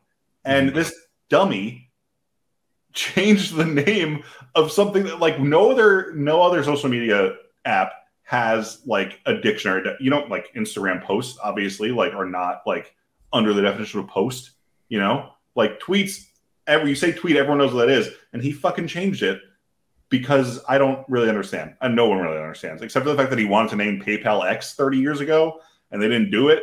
So he's like getting back at PayPal by naming Twitter X because he's a baby. Anyway, I got way off track here. The point is, I think unfortunately there isn't anything you can do that would make me stop being a Knicks fan, which upsets me, but is the truth. Yeah, Zach and I even went through like rebranding, and Zach was like, "What if you just decided to call them like the Bananas?" And I was like, "I'd fucking wear Bananas gear." I actually would think that'd be pretty fun. The problem is he wouldn't call them the Bananas because the Bananas would be funny. He would think of something that he would call them like the Z's or something. Or or like he'd call them like the woke mob, and he'd be like, "Isn't this hilarious?" And yeah.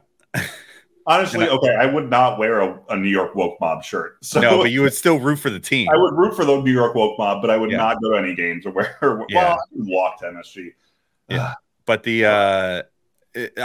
my ultimate thing was just if he did something so horrifically cancelable that I had to be like, I can't support anything that he's part of, even if it's my favorite team. But I could also rest assured, at least based off NBA precedent, that they would force him to sell the team. Right. Yeah. So, sure. Yeah. So like if he just went on like a huge racist tirade or something, you know, we know that he would get forced to sell the team eventually, which would be good. So, you know, it's a plus. All right. Well, so let's move to our next question here. This comes from Jax365. First of all, I don't know if there's a second of all to this. Yeah. How many Knicks players will be at the FIBA World Cup starting in late August? So I did no prep for this. I think it would be kind of fun. Yeah, let's do it. To just try to do this blind, right? So we know for any of these questions tonight. So we know Josh Hart and Jalen Brunson are on Team USA, and Grimes. I mean, I guess he's not going to be at the World Cup, but Grimes on the select team. Grimes, which means he's going to help them practice, right? Which is cool. Yeah. RJ on Team Canada. 48 is still on the team. He'll be on Team France. Oh yeah, shit. RJ's on Team Canada. Do the Knicks have does Hartenstein play for Germany? Does Germany play in the World Cup? They play. They have a team. Yeah, but like, did they make the World Cup? Is what I'm saying. I feel like the World Cup is the more inclusive one, and the Olympics is where you have to like use the World Cup to springboard into. Let's see, FIBA World Cup Team Germany.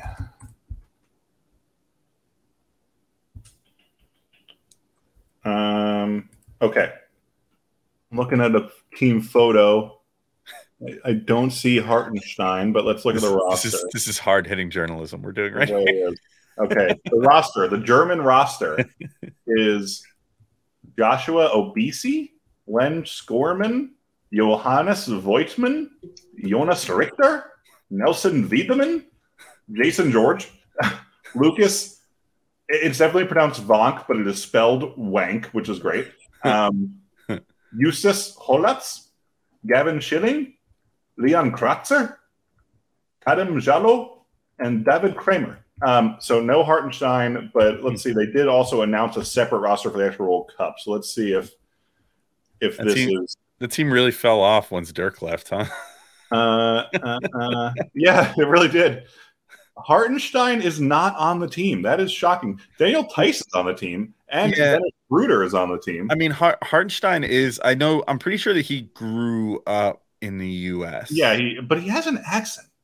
Yeah, like a little bit. Like I think it was like his mom is German, or maybe his dad is like. But the thing is, like, both the Wagners are on the. I mean, well, they did grow up in Germany, actually, didn't they?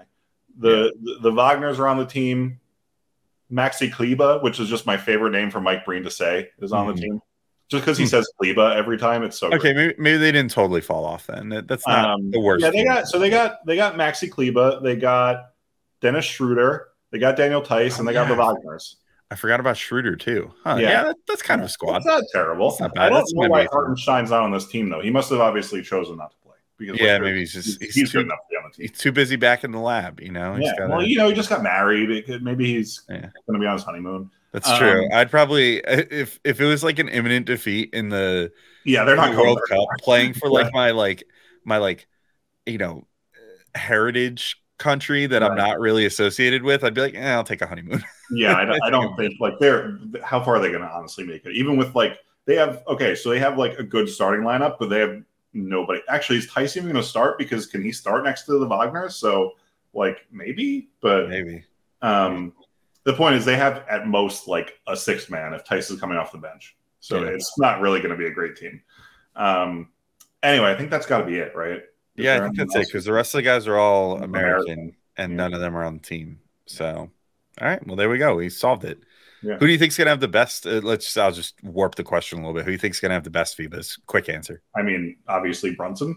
Yeah, I think Brunson too. Unless he doesn't start, which I care. Steve Kerr already said he's going to start. So it doesn't really, which all the Halliburton stands are very upset about. But I'm really looking forward to a Brunson and Josh Hart led Team USA doing tons better than the Kemba, Tatum, and Brown led team the last time around. That's going to be the thing is, like, he just built this roster in a very smart way. They, these guys are all going to play well, gel well together. So it's a good. They obviously should win, but they actually, I don't really see like this team, losing some randos by accident. It reminds me of, I think it was the 2010 or 2012. I forget if it was a FIBA or an Olympic roster, but the one where they had Tyson Chandler and shit on it, and it was like, no, that makes a lot of sense. That was the 2012 Olympic roster. Yeah.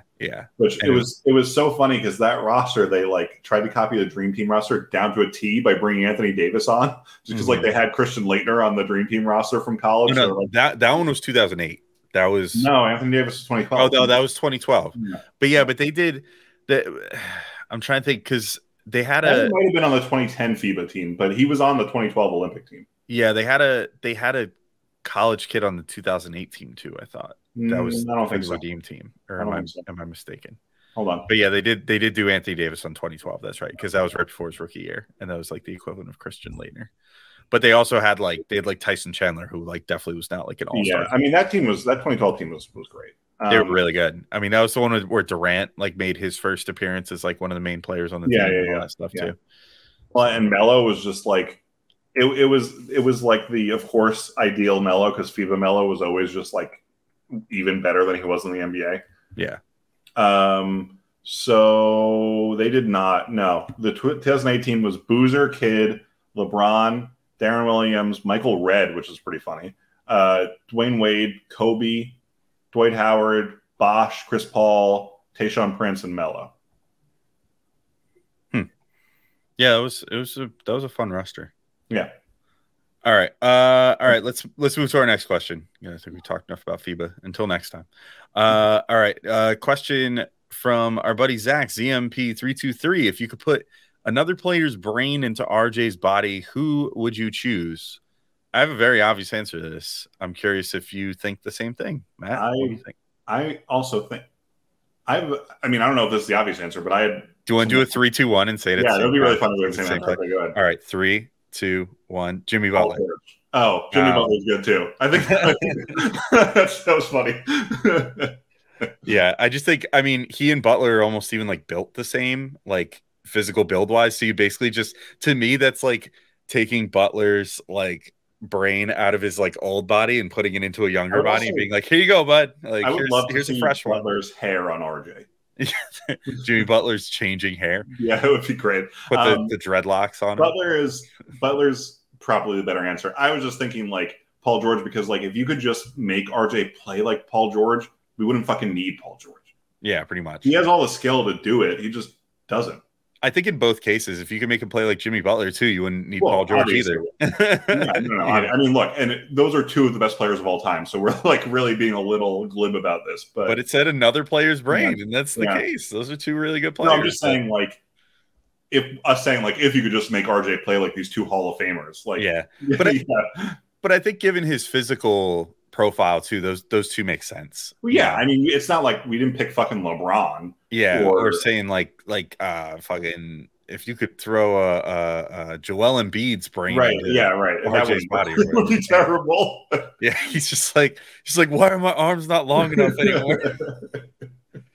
Why can't I reach over? You know what would be even worse than Joel Embiid, even though obviously the height difference would make that funny.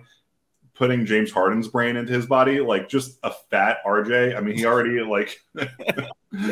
RJ just shows up with the bulging 30 pounds on his stomach. Oh man. Yeah, and yet then somehow loses it in like 5 seconds after the season. Yeah, right. Or after the season starts or It's whatever. like who can't remember who was a baseball or basketball player that did that all the time too. Just like use the season to get in shape. I mean, Allen Iverson used to do that. I Although wasn't he was never like fat, but he used to do No, that. right, yeah. Shaq used to do that, and then I that was really, thinking of Shaq. I was thinking of Shaq. that's what caught up to Shaq late in his career is that he kept Yeah. showing up way out of shape, and it's like, bro, you're like 37 now. You Heavier and heavier. yeah, you cannot show up this out of shape when you're like 37 years old. old. It was Shaq that I was thinking of. Yeah. I'm trying to think. I think there was another player that was like that too. They used to like openly say like, I don't really like work out during the off season. I just like show up and start playing ball again. I know that that Keith Hernandez says all the time on Mets broadcast that he like just spent the whole offseason smoking cigarettes, and then like a week before spring training would work out a little bit. He was just like back in shape. That was a different era, man. Yeah, it was the 80s. It was good times. He just did a bunch of coke, and then he was thin enough to play. Yeah. It was. The 80s sound like a crazy time to be alive for athletes, celebrities, everything. Yeah, seriously. All right, let's move to our next question. This comes from Clyde Quickly. This is similar vein, I guess. What star player's DNA, specifically which powers and strengths, is in Quickly, making him the one-man Avenger that he is? So I guess this is like mixing medium of nerdy crap with players. After you just mercilessly shit on Quickly and called him the worst player in the playoffs, what do you think about this? He kind of was. No, he was pretty bad. It's an unavoidable fact. I mean, I hope he does better, but it was an unavoidable fact. He was bad. You say it's an unavoidable fact. Some people avoided it. Oh, it's definitely trying to be avoided by people. But it's unavoidable. I feel like I want to stop making that joke though, because I feel like another group of people that I will not name doing that all the time. So I love all of our strict contributors. I just don't understand where they're coming from on some of this, but I respect our differences in opinion. Anyway, what star player's DNA? I mean, honestly, like the tenacity, probably Jimmy Butler. Not they like, at least on defense. Yeah. Well, and just the overall commitment to his craft, I feel like is Jimmy Butler-esque. Yeah. The at least theoretical shooting, step back shooting, whatever creation ability, I would say like if it reached its absolute apex, maybe like Lillard-esque. But I don't know. I think he's very far away from that at this particular moment. I think we could also like, the point is like the DNA is in him doesn't mean that like he is, because I was thinking like if we're just like going way over the top and joking about it, like, oh, it's Kobe, but obviously he's never going to get there. Defense, maybe like Beverly or Smart. That's a good one. I think I like Beverly. I feel like he plays defense more like Beverly than Smart. I think. Yes and no. I mean, he sort of doesn't do the two worst tendencies of both of those guys, which is like he plays like a cleaner version of those two. Because he doesn't do the bullshit flopping like Smart, but he also doesn't do the like fake macho tough guy bullshit that that's does. Yeah, I was just thinking like he never flops, which is why like that's the first thing I think of when I think of Marcus Smart. Those are like equally annoying offenses. Yeah, the macho shit versus the flopping. Like take your pick, they're both terrible. But yeah.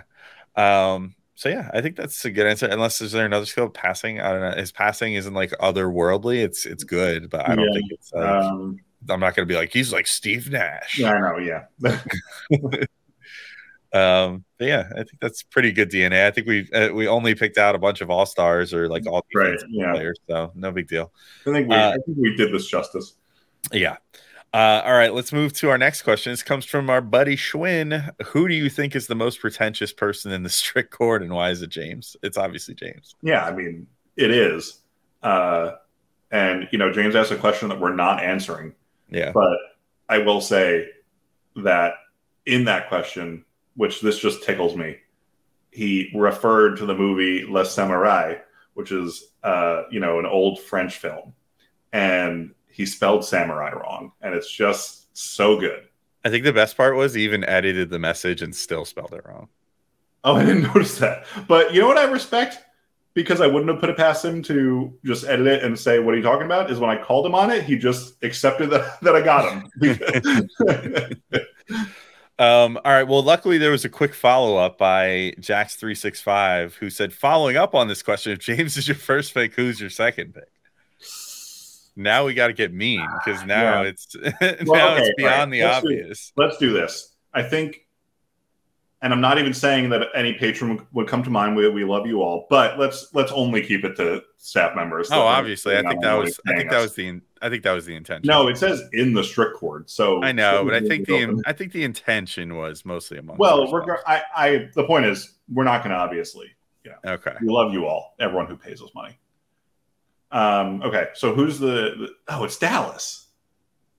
You think Dallas? Yeah, maybe. Yeah, Dallas has a lot of strong opinions about stuff. Dallas, which I don't even know if this is pretension as much as that. And I'm sorry I'm blowing up a spot here, but because I don't know how public this opinion is, but Dallas thinks that movies are useless.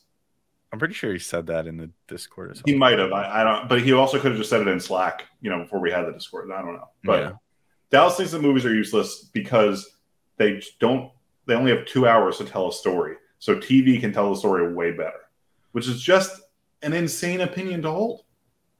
Yeah, it's I've watched more movies than usual recently, and I'm like, I forgot how awesome movies can be compared to like TV shows. Yeah, they're pretty great. Yeah, plenty of great ways to tell a great story in 2 also 3 hours. Yeah, and you don't need a whole TV season or series to tell. You can even tell a great story. A lot of movies, especially during the 90s and stuff, were only like an hour and a half long. Yeah, and they were good. Yeah. Sometimes you would be wanting for more, but it would tell the story it wanted to, and get all the points across and everything. So I mean, that's not a pretentious. That's just a stupid opinion, not a pretentious opinion. But I mean, Dallas would totally agree with us here. He can be pretty hoity-toity. Is there anyone else that comes to mind? I can't really think of anyone. James just is so head and shoulders above the competition. Yeah. Honestly, it's not even fair to Dallas to put him in the discussion with James. Or really fair to James, honestly, to put Dallas in the discussion with James. James is built different. Yeah. James built different. By the way, James asked some why do you like Marvel movies questions? And it's like, James, we haven't talked about them in literally. I mean, we're going to talk about Marvel today, but only because we were asked to. We haven't unprompted talked about that shit in a while. Anyway, all right, moving to our next question. This comes from Stacy Patton. What will be higher this season, RJ's 3-point percentage or minutes per game? Oh boy, spicy. Was it high? See, this is prep I should have done. What was it higher? His minutes per game was higher this past year. It was. Oh, absolutely. Was it? Has it been? I know that without even looking at it, but I'm going to look at it anyway just to make sure. Let me pull it up here. RJ Barrett. He had 33.9 minutes per game, 31% from three. Tough. He has only so his rookie year it was 30.4 and a 32, so that was close, but in favor of 3-point percentage. Blew it out of the water his second year when he shot 40% from three. Then narrow defeat. Ago, it was basically even. It was 34.5 and 34.2. Narrow defeat. There's no, close only matters in horseshoes and hand grenades. And then it was just a rout in this past season, 31% and almost 34 minutes a game. I mean, okay, so I gotta hope it's gonna be. I don't think he'll shoot as badly from three as he did last year again. I think the shooting percentage will be higher, but only because of the addition of DiVincenzo and everything, he'll be playing closer to 30 minutes. Which is, that's fine. I mean, he should. I don't really. The fact is, RJ has not been good enough to be playing 34 minutes a game for a team that's going to make the playoffs. Yeah, exactly. So, 30 minutes a game, probably fine. I do think he'll get it back up to around 34% though. And he's probably not going to play that many minutes a game. So, which 34% still not great, but less disastrous than 31. Yeah, I mean, if he could shoot 35% and still get inside and draw fouls as much as he does, that's fine. Yeah, Like, because Randall shot like 35% this year, but like, yeah, but he he got just so many that he got enough respect from there too. Eventually, that like teams paid attention to him. So like, if RJ can at least shoot like 35%, like get the respect of teams out there, then that'll be a big boon for him, I think. Yeah. Well, and he's just going to take fewer shots probably too, because he's going to play a lot of his minutes. Yeah. Maybe not. I don't know. Yeah. Yeah. I don't know how it's going to go. Yeah. With his this will be minutes. interesting. It's a weird. I'm honestly like, I don't care, but I'm honestly shocked that this is the rotation they're going to the season with. It's just a kind of odd 9. I don't think they're totally done yet, if I'm being honest. I just don't know what else they're going to do before the season. I think they're going to sign a actual like backup power forward because Tibbs is. Yeah, but were they going to go 10 deep then? Like Tibbs doesn't want to go 10 deep. Maybe. I don't know. I mean, I think Tibbs would go 10 deep if he felt like he had a team that he could with. And I think they would just need to drill into him. Like, look, if we're going to give you a 10th player, you can't do the hockey shift thing. Right. Yeah. Well, that's the other thing. Yeah. That was the biggest thing. Was like Tibbs's like biggest, like huge revelatory decision was essentially just taking away his one worst tactic. That he did. Yeah. But like you can still survive with a 10-man rotation if you have someone that's like a 5 to 10 minute per game player in there. They don't all have to be like 20-minute per game guys. No, it's true. He just doesn't really seem interested in that. Like it feels like everyone has to play like, oh, we played 16 minutes a game. Everyone has to play at least 16. No one can play less than 16 minutes. Which, like doesn't make any sense. You can have a fucking 8-minute player. Exactly. Like if it was up to me, I keep bringing this guy's name up, but like I think I already said him in the first part of the show too. But that was yesterday, so I don't remember. Like JaMychal Green, I would sign in like a second and just be like, here's you guy. Today. Yeah. Like he can go out there, he can shoot threes, he can rebound. He's a little bigger than like Josh Hart or something. If you need that, like play him like 8 minutes a game and play hard at the 4 for some stretches of the game as well, and call that your strategy. That way, like you're ready for every scenario. So if there is a game where you feel like, oh, JaMychal Green is going to be better for us, like at least he's warm and he's played with the team like in real game scenarios, and it's not just like throwing some fucking dude out there and being like, figure it out.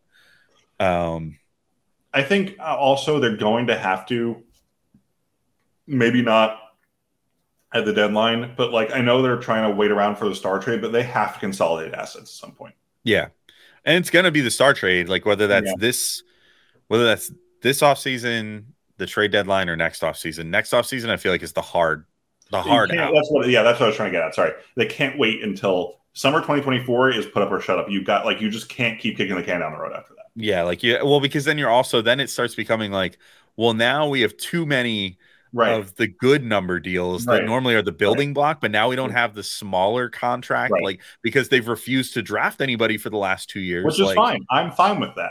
It's fine. Consolidate within the next year. It's fine as long as they consolidate within the next year, because if they don't, then it's like, all right, congrats, guys. Like now you don't have any small salaries to make these deals work. Like now you're going to have to work some weird ass, calculations to make this work, to include like both RJ and Quickly or whatever, who now make a combined like $45 million or whatever. Now it's going to be a little harder to make this all work. And in general, just like not. What I'm worried about is that Giannis will not ask out next summer, but the summer after, and the Knicks just won't be able to wait for that. Yeah, I mean, it is what it is. Like, there's nothing you can do about it. The timing just sucks, but like you just can't wait until 2025 hoping that Giannis asks out. Yeah, and I mean, hopefully, like Giannis would. If he truly is like, I think I'm going to want out of Milwaukee, he probably knows that by now anyway. And hopefully he just wouldn't drag his feet and would just be like, I just don't know. But it depends. Like if it's the Knicks that he really wants to go to, he would have to just like firmly be like, this is where I want to go. Yeah. The problem is like what you want there, and they can do that, like tampering, whatever. They do this shit all the time. You have to get like back channel word to Giannis, like, hey, if this is where you want to be, you have to ask out now. Because like we can't wait until 25. Well, and if anyone can do that, it's Leon Rose, because Mr. fucking Worldwide West is gonna like leave a freaking note And Giannis Worldwide West is just going to randomly. It's going to be like Worldwide West has been fired from the Knicks, and then like 2 months later, be like Worldwide West is back. Like we changed our minds. The Knicks, Giannis going to hire him as like an agent, and then he'll just like Giannis will fire him, and he'll go right back to the Knicks. Yeah, exactly. Or like, oh, Worldwide West is working as a consultant for Giannis, and then 2 months later, it's like, oh, Giannis fired him, and now he's back with the Knicks. Oh, Giannis wants on the Knicks. Like, look at that. I don't know. We'll figure it out. That it is really funny though. Initially, like that was the plan for Worldwide West, is he wasn't going to be on the books, and I think that literally like the Knicks probably floated that by like the NBA front office. And they were just like, no, and they were like, fuck no. Like you're hiring him. Like if you're gonna have fucking Leon Rose, you're gonna hire him too, and he's on the books. We're not gonna deal with that. Like that's no, I do remember that. That was like when that article came out about them hiring Rose. Like the big thing was they're not hiring Wes. Well, and it was like Worldwide West will, closely consult Leon Rose as he does this, but will not be hired by the Knicks officially. I guarantee Adam Silver called up Dolan and was like, "You cannot do this." Mm-hmm. Yeah, like it was essentially going to be their attempt to create a no tamper pass. Oh, for sure. They're changing part of like you will never be charged for tampering. Yeah, I think that's exactly what they were up to. But unsurprisingly, it didn't work because that's ridiculous that they even were going to try that. All right, let's move to our next question now, since we've gone so far off the rails here. I don't know how the fuck we got that far off that. The initial question was RJ's 3-point percentage or minutes. Well, because we were talking about RJ's minutes, and then I said the rotation. We started talking about the rotation and how they need a 10th guy, and then you don't need to actually explain it. I was just saying shit. You don't need to mansplain this to me, okay?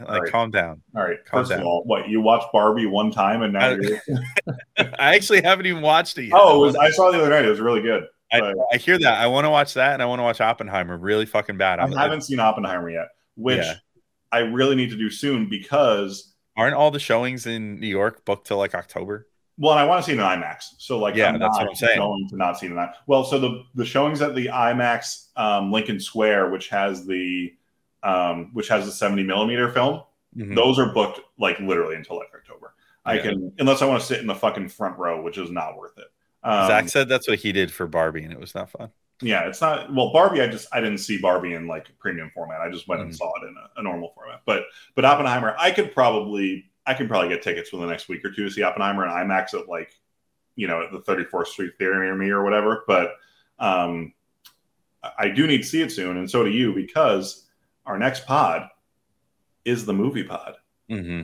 And everybody, start thinking about your questions, because we're ranking Nolan movies, and we have a twist on it this year, which I will not reveal yet, but it's going to be fun. The twist is that whoever's list is voted the worst is going to get strapped to Nolan's nuclear bomb that he secretly made and didn't get to detonate for Oppenheimer, but we're going to detonate it. Yeah, that's what's happening. That's what's going to happen. Can you? We'll talk about this more on the pod, I'm sure, after we've all seen the movie, but it was ridiculous that he literally wanted to make an atomic bomb for that movie and set it off. He was like, can I just make a little one? Come on. Like, guys, just let me make like a little one. I mean, I know the whole Cold War was precipitated with 50 years of terror that a nuclear bomb was going to go off, but can I just like set a little one off? Can I just do one like in the desert again? I want authenticity. Yeah, nobody will know. Nobody will know. Don't even bring it up. I won't radiation poison more than like 12 people, I promise. Yeah. I'll only make a small portion of the U.S. desert, unwalkable for a while. Oh, geez. Anyway, all right, let's move to our next question. We're moving into a little bit of Mets talk here, the end of the sports talk. Duder Adam wants to know, I'm going to read this question as it was phrased. It was before the trade deadline, technically. But it was funny. So now that the trade deadline has passed, please let Matt go off about Verlander being moved to the Braves. If he gets moved anywhere else, replace this question with got any gum. I refuse to replace it with Stingy's got any gum question. Yeah. So let's just react to the Mets trade deadline in general. I freaking loved it. And honestly, you and I were talking about Verlander and like whether the Mets should trade him or not. And you were like, I think they should keep him because then they're going to have to replace him next year. I'm honestly like, at this point, if Cohen is fine just spending $1 gazillion every year and then potentially even sending these guys off, paying basically their whole salary and just getting prospects back that give them the opportunity to potentially like trade for a bigger star at some point down the line, like I was fine with this strategy. I thought they freaking killed it. They added what, like 7 guys that'll probably be in their top 20 prospects now. Let's see. Gilbert, Clifford, Vargas, Hernandez, Acuna, Jarvis probably, and then I think probably one of the guys they got for Escobar all the way back in May, whenever that was, is in their top 20. So Crow. So that's 7. Did I miss any trades? Oh, the guy they got for Pham is probably, he's like not even in America yet. He's 17 still in his home country. So I don't know if he'll be ranked in their top 20, but he like has some upside too. Sick. Yeah, I mean, I think they crushed it. So I don't know. Do you feel any different? I mean, obviously the season sucked, but I got a real amount of satisfaction out of finally seeing the Mets actually make the smart move and fire sale for once, rather than being like, let's just strap a rocket to this sinking ship and see if it floats, like it's. And look, sometimes that works. They did that in 2015 and they got the World Series. It worked once successfully. It was not going to fucking work this year. They are such a different situation this year. The 2015 team was a young and up and coming team that immediately fucking biffed it over the next few years because the Wilpons are idiots. But, theoretically that team should have been good for a number of years. This team is like full of, has a young-ish core, but it's full of, veterans. Like it wasn't going anywhere. This was the right decision. So just quickly to give some background on why Adam even asked this question this way. He asked this question at 11:30 this morning. At like 11 a.m., there was a rumor that the Braves were trying to get Verlander, and I literally said in the baseball chat in Discord that I don't care who the Braves are willing to trade. If the Mets trade Verlander to the Braves, I will literally scream and probably die. So that's why I can't imagine being any angrier than the Mets trading Verlander. Like they could literally. I don't care. I know this is ridiculous. I don't care if they traded back Ronald Acuna. I would be furious. Just giving the Braves a player they wanted would make me so angry that I couldn't even think straight. And just dealing in division, that's just so shitty in baseball. You don't. Well, they dealt Robertson to the Marlins, which is less of a big deal. But, right, but the Marlins don't really count. But also, it's just a closer. Who the fuck cares? Yeah, Marlins just exist. You know what I mean? I obviously would be angry if they dealt Robertson to the Braves. Like, I just hate the Braves so much. I more than the Phillies. I hate the Phillies the second most, but I hate the Braves more than the Phillies. I think I hate them in order. I might hate the Phillies slightly more. I think I would say Phillies, Braves, like high up there, and then slight step down Nationals, and then in the Marlins in a different country. The Marlins, I don't give a shit about. The Marlins are only ever an annoying. In 2007, 2008, both years the Marlins just are a big reason why the Mets blew it, but that's really on the Mets. I'm not gonna. The Marlins were just irritating. The Nats, the only thing about the Nats is it was a 3-year period, 2015 to 2017, where the Nats were the worst rival. So they're clearly a heavy step down because otherwise they have not been relevant to what the Mets are doing. It's obviously Phillies, Braves at the top. I just still have the Braves over the Phillies. I think you know what one player by himself makes the Phillies higher for me? I don't. Legacy player, not someone who's currently active. Rollins. No, close. Chase Utley. I fucking hate that guy. I actually like Jimmy Rollins. I don't mind him. Rollins was fine. I despise Chase Utley. He broke Ruben Honda's leg. I know he wasn't on the Phillies anymore, but he broke Ruben Honda's leg. It really annoys me that he's made 2 really funny Always Sunny cameos now. He is really funny in Always Sunny though. He's both times has been hilarious, and it makes me so angry because I'm like, I hate you with such a burning passion. I don't even want to laugh at this. I know it is really funny. I just can't stand that he's put up as this. Oh, he plays the game the right way. He fucking broke a player's leg in the playoffs. Yeah.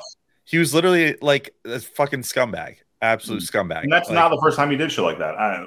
No, he did that stuff all the time. He was always trying to look for shortcuts, run into people and fuck people up and whatever. If he were not white, people would not say that shit about him. Probably not. Yeah.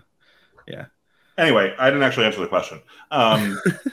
I am thrilled. I did not want to trade Verlander, as you know, Alex. But if they were going to do it, getting a top 50 prospect and another top 100 prospect who's fucking rocketing up the top 50 and might be in the top. I mean, rocketing up the charts and might be in the top 50 by the time spring comes around.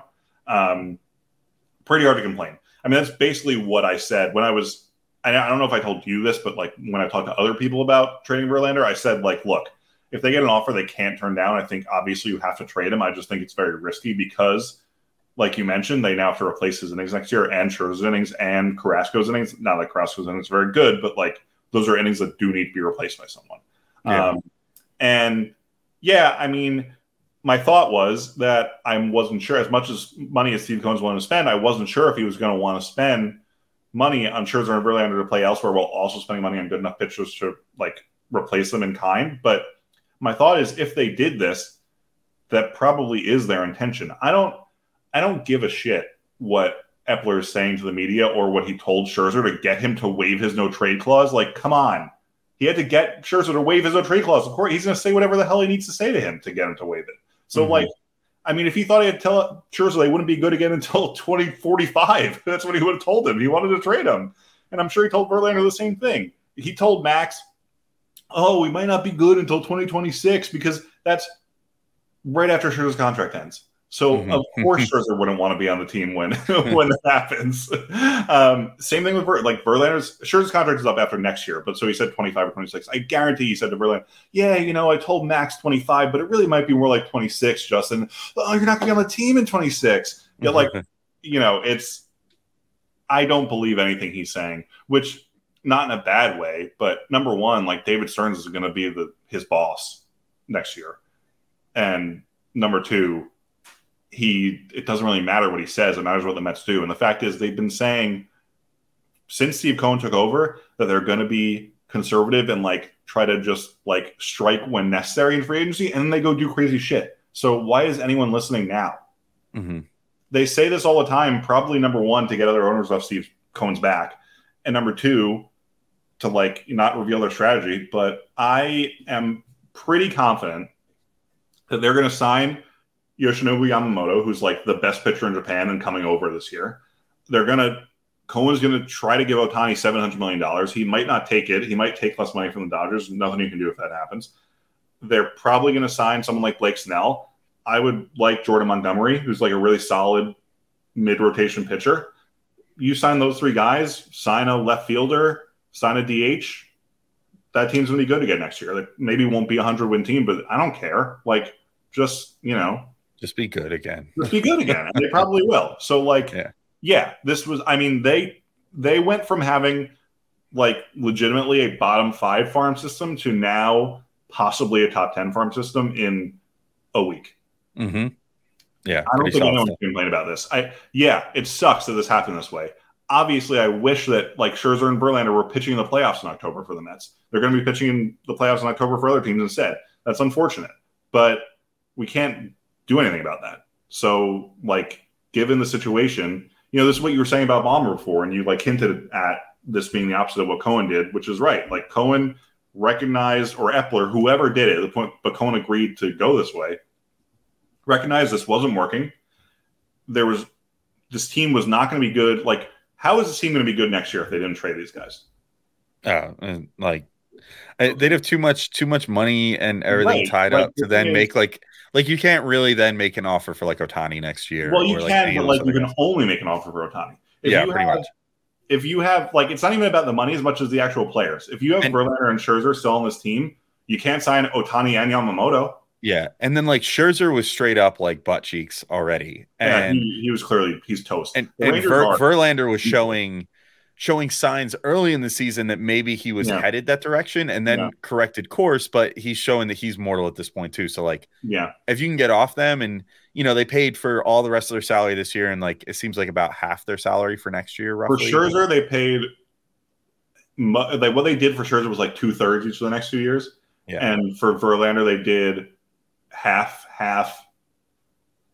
something like that. I don't know. It's very confusing. But So either way, I mean, like They paid money a lot. wise, cool. Yeah. You know, they're paying a lot, but like not so much that they can't go like spend money on other players. Right. No. Well, And like, it doesn't count against their like luxury tax that way either. it does. The money they sell Oh, them it does kind of get it. But Oh, Ken okay. Rosenthal had an article after they traded Scherzer, and this just goes double for trading Verlander. That Cohen's actually saving money because he owes so much luxury tax money by like even though he's still paying them to be on other teams because he's not paying their full salaries, he's saving money by doing this. Yeah. So there you go. So, but the big thing for me is again like not as much the money as when I didn't think about it this way when I was saying trading Verlander as the players themselves. Mhm. Like you can't if Scherzer's going to be like a 4.5 ERA guy, but you can't replace him next year. He's going to be on the team still. So then you're just stuck with him like as a number 5 caliber starter, but they're treating him like a number 2. Mm-hmm.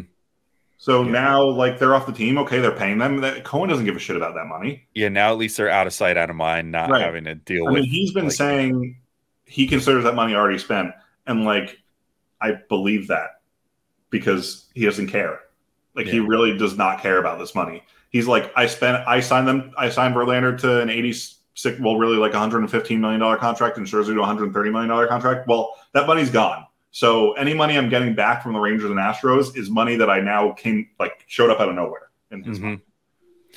Yeah. All right. So I have to just this will, I guess, close out the Mets segment, but I have to note, number one greatest part of this trade is that the Mets got Drew Gilbert, whose Twitter is apparently Gilly Goobear. I didn't know that. That's great. Yeah, I love that. His Twitter name is Gilly Goobear. I learned that while I was just looking at all of them on the top prospects while you were talking. I also love that Clifford. I don't know if you saw this, but Ryan Clifford changed his Instagram profile picture like within seconds of the nice of the trade. Not even the trade being announced, but of like the trade breaking. Whenever like whoever had it first already changed it to Mets. Yeah, he was like, "Yeah, fuck this, I'm a Met now. Let's fucking go, baby." Yeah. What was which one of them? It was it was either Clifford or Gilly Goobear that got called Logan, right? By it was Logan Gilbert because Logan Gilbert's there is a player named Logan Gilbert. So Bob Nightingale, who is the biggest boob like of all time, constantly makes mistakes. We were joking all day in baseball chat in the Discord, which by the way, you could have been a part of if you pay $6 a month to the Patreon. It was a very lively baseball chat today on the trade deadline day.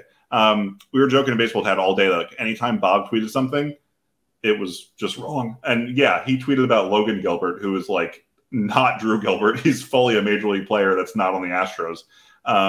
And he also like did the math wrong on the Verlander number. He was like, the Mets are paying $54 million, which means the Astros owe $29 million, but that's not, the Astros owe $39 million. So he just did the math wrong. He's wrong about shit all the time, which is very funny. And his profile picture on Twitter, if you don't know who this is like, he's probably like 70, but his profile picture on Twitter is like 20 years old. And it's like the grainiest photo of all time. Big time Bourbon energy. Yeah, it's so good. So anyway, I love this deadline.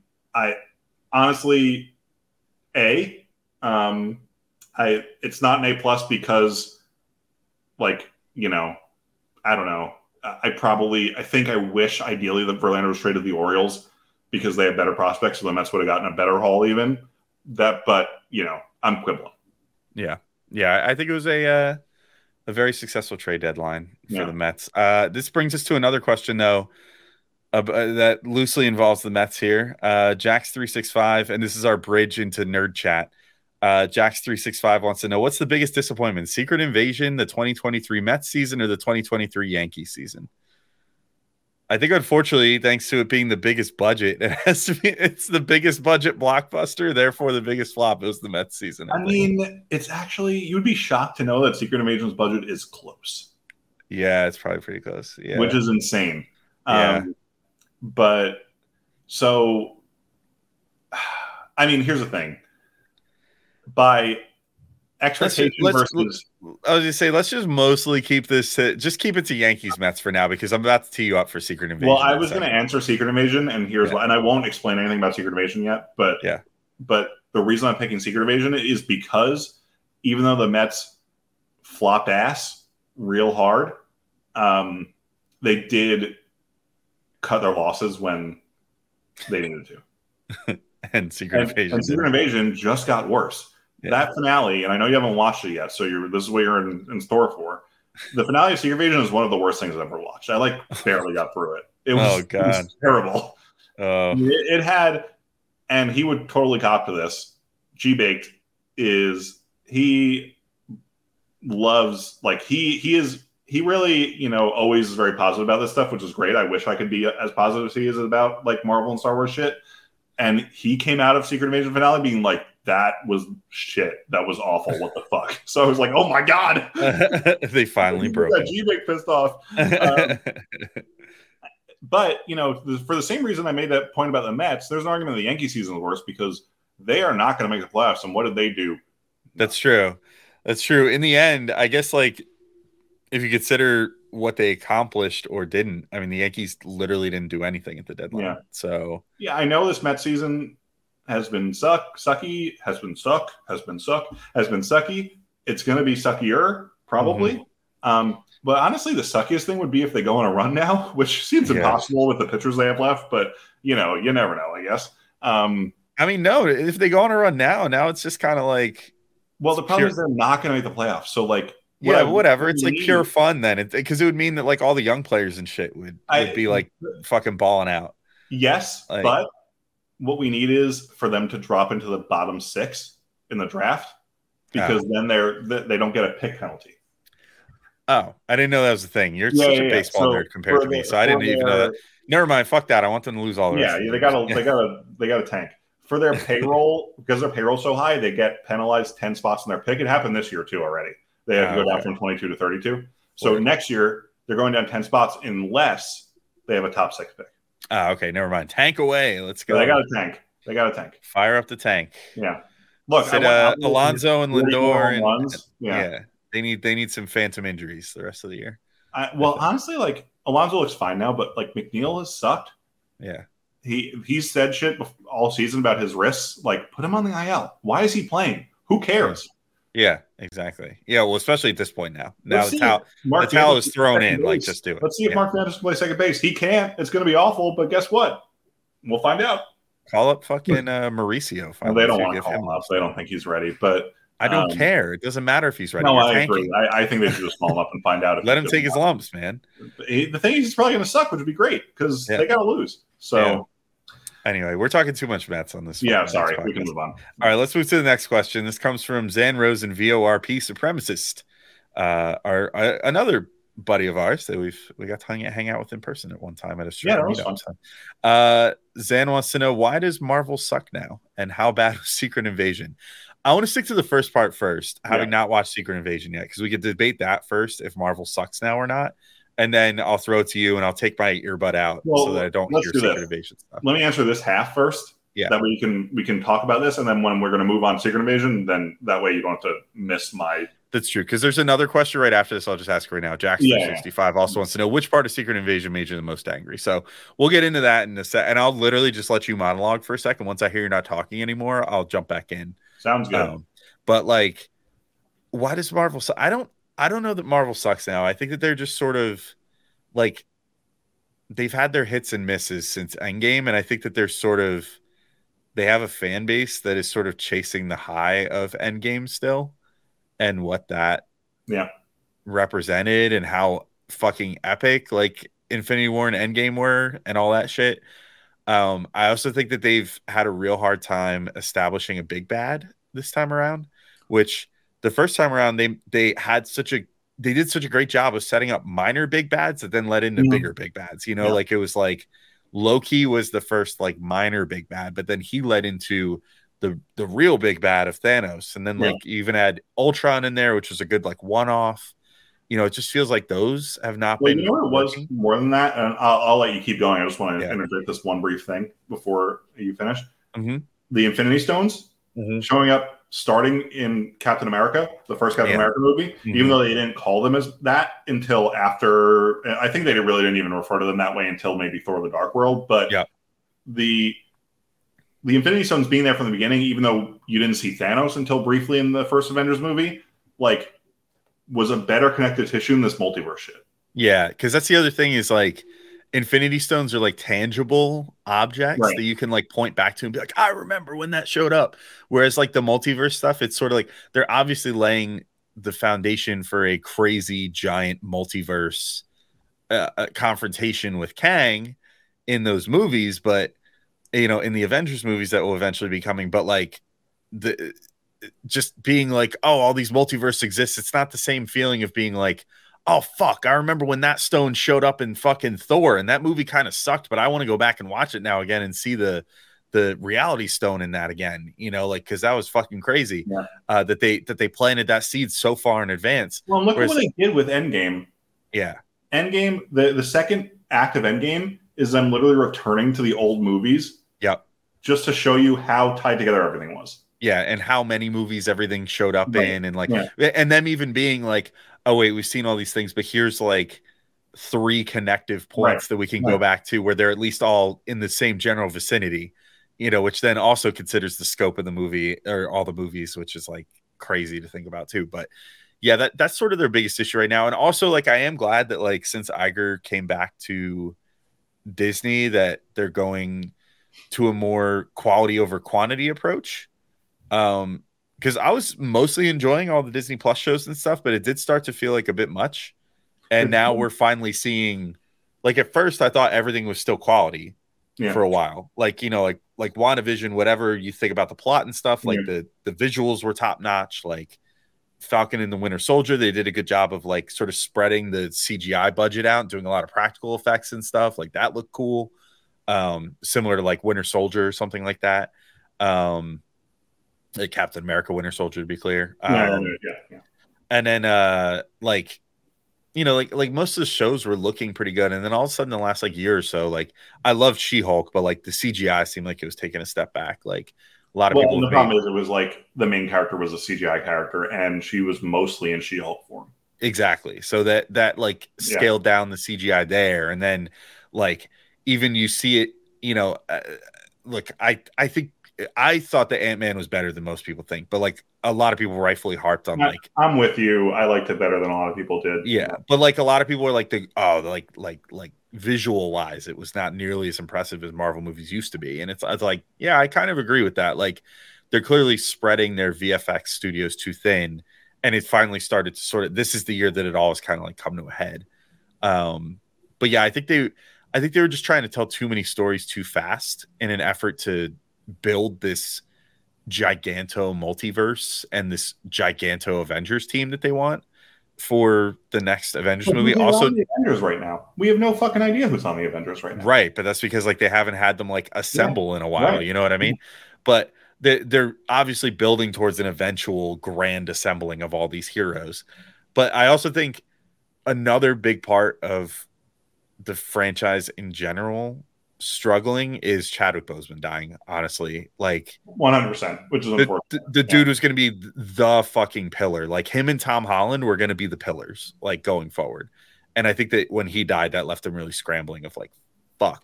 Yeah, I mean, Coogler had written the whole movie, Black Panther 2. And it was still, Namor was still going to be the villain, but like it was a totally different story.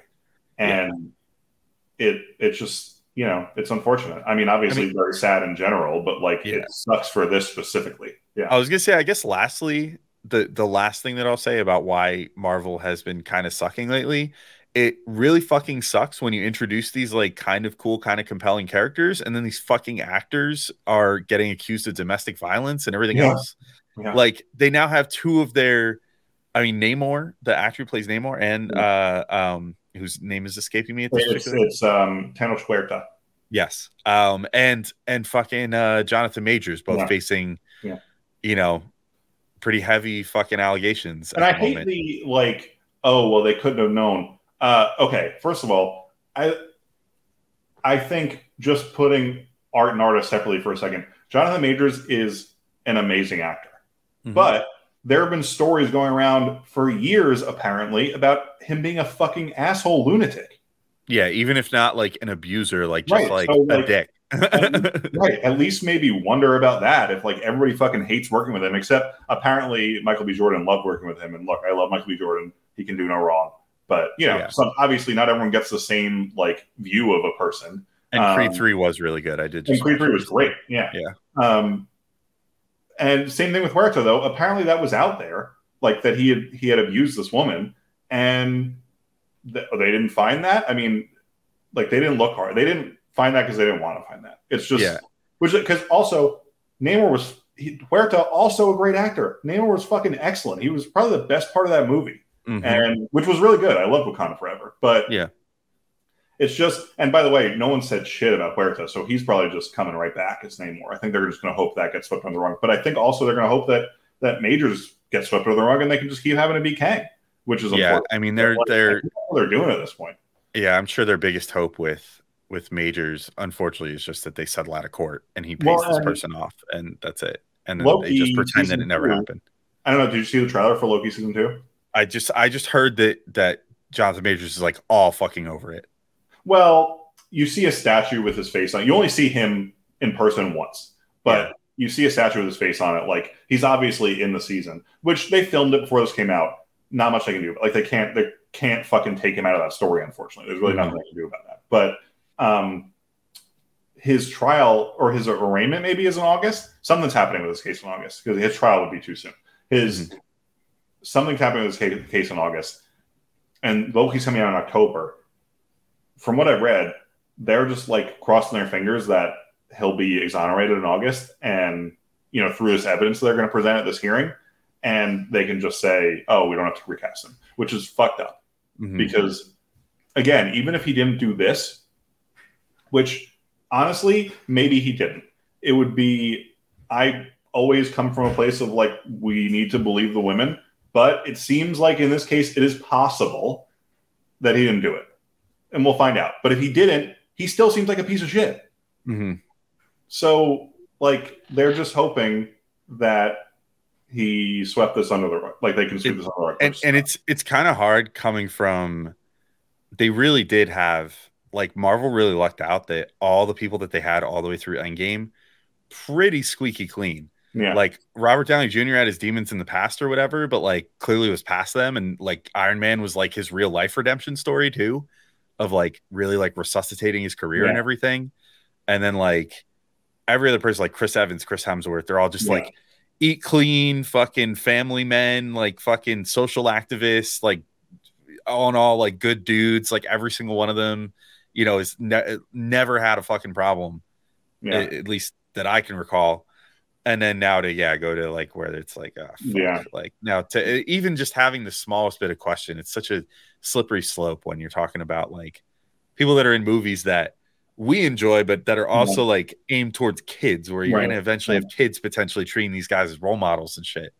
Like it's a little tough. It's tough to sort of reconcile that, even if they ultimately get found like not guilty of things or whatever. If there's still stuff out there that they're like huge assholes or whatever, it's kind of, or like you can be found not guilty. And I want to be clear because I don't want anyone to think what I was saying before about Majors is like, well, sometimes I'm not saying sometimes women lie. Like the statistics, even if you want to like go the statistics show that women do not report. Like you should assume in every case that the woman is telling the truth, because it is very hard to go report a rape and or an assault, whatever, and like seek justice for it. It's not fucking easy. So that said, sometimes they might find that the evidence doesn't support her claim in this case, which doesn't actually mean that he didn't do it, by the way.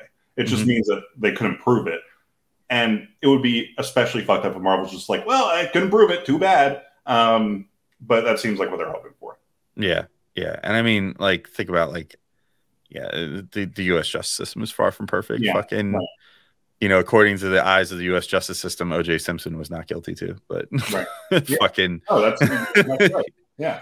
So, like, again, I just want to be clear about that before I move on to answering this question. Like, it is a nightmare for women to like seek retribution for sexual assault, for physical assault, whatever. So, like, Anyway, that's heavy shit. So she's trying to do this, like, we should come from a place until we know for sure it's not true. We should come from a place of assuming she probably happened. And Marvel should too. So it's really fucked up that they're not. Anyway, Especially okay. Last thing. Especially considering how relatively early they are in the process, and how they could so easily terminate his contract for like breach of like. Yeah, I am positive there has to be a morality clause in there of some sort. Like they already recast, like they recast Rhodey. Right. Nobody said shit. Right. Exactly. Like especially if there's like a good reason to do it, and you recast the role. Who fucking cares? Or like, they recast Hulk, obviously, too, at around the same time. And it was totally fine. Totally fine. And they're so early in the process at this point, too. We've seen Kang twice. We're going to have seen him 3 times because he'll be in Loki Season 2. We saw Kang in one episode of Loki Season 1, and we saw Kang in Quantumania. And we're going to see him one more time. Yep. It's not like they've already done Kang Dynasty, and this is happening between Kang Dynasty and Secret Wars. Yeah. But, like, people which they'll probably film at the same time anyway. Yeah, probably. But like people, although maybe not because it's different directors. But anyway, people will get over it. Like this seems like a not putting aside this trial or this case rather. This seems like a not good person. So they probably should not, let him get away with that. Anyway, all right. Question. I haven't even answered the Marvel question. About Secret Invasion. Well, I haven't answered the Marvel question yet. Okay, all right. We got very sidetracked. So I think you're right, obviously, about everything you said. They've been spread too thin. That's a big one. Like, I haven't had as many issues as people have until Secret Invasion, which I freaking hated. But I think they're just spread too thin, and Feige's not as in control as he used to be because there's too much shit going on. I think the biggest thing actually is, and we were kind of hinting at this before, there hasn't been an Avengers movie in 4 years now, and it'll be at least 6 or 7 years before they're, between Avengers movies, which when they first announced they were doing it this way, I was like, great idea. Let's take a break from the Avengers. There was a real ending in Endgame, but in retrospect, it was a huge mistake because we had Shang-Chi come out in 2021. We haven't seen him one fucking time since then. Mm-hmm. It feels like an eternity because of the sheer volume of stuff that's come out between now and then. It feels like it's been fucking forever since the movie came out. We haven't seen. I mean, we're about to see Captain Marvel again in November. Other than briefly seeing her in Miss Marvel, we haven't seen her since 2019. We saw Doctor Strange in 21. When are we going to see Doctor Strange again? I have no fucking idea. When are we going to see Wanda again? She's probably alive. I have no idea when we're going to see Wanda again. We had, we're going to finally get the Black Widow characters back in Thunderbolts, but that movie came out in 21. We haven't seen them forever. The Eternals, they're probably hoping we just forget those exist, but we're going to at least see some of them again. The point is having the Avengers movies every 3 years in phase 3 made it, you always knew that you were going to see these characters that you cared about pretty often. Hold on. I'm pretty sure that Chris Evans appeared in a Marvel movie every year between First Avenger and Endgame. 2011, he was in First Avenger. 2012, he was in Avengers. 2013, he cameoed in Dark World. Mm-hmm. 14 was Winter Soldier. 15 was Ultron. 16, Civil War. 17, he cameoed in Homecoming. 18, Infinity War. 19, Endgame. He was in a movie every year from 2011 to 2019. Mm-hmm. And that's why people felt connected to Captain America. Do it with Iron Man. 2008, Iron Man. 2010, Iron Man 2. 2012. Even just the smaller connective tissues, like when they had Coulson showing up or Fury showing up, in like every other movie for a while. We hadn't seen Fury since 2019. Yeah. Until now. Which I didn't even realize, but I think that's true. I don't think we saw Fury. I don't think we'd seen Fury since 2019. Did he show up briefly in?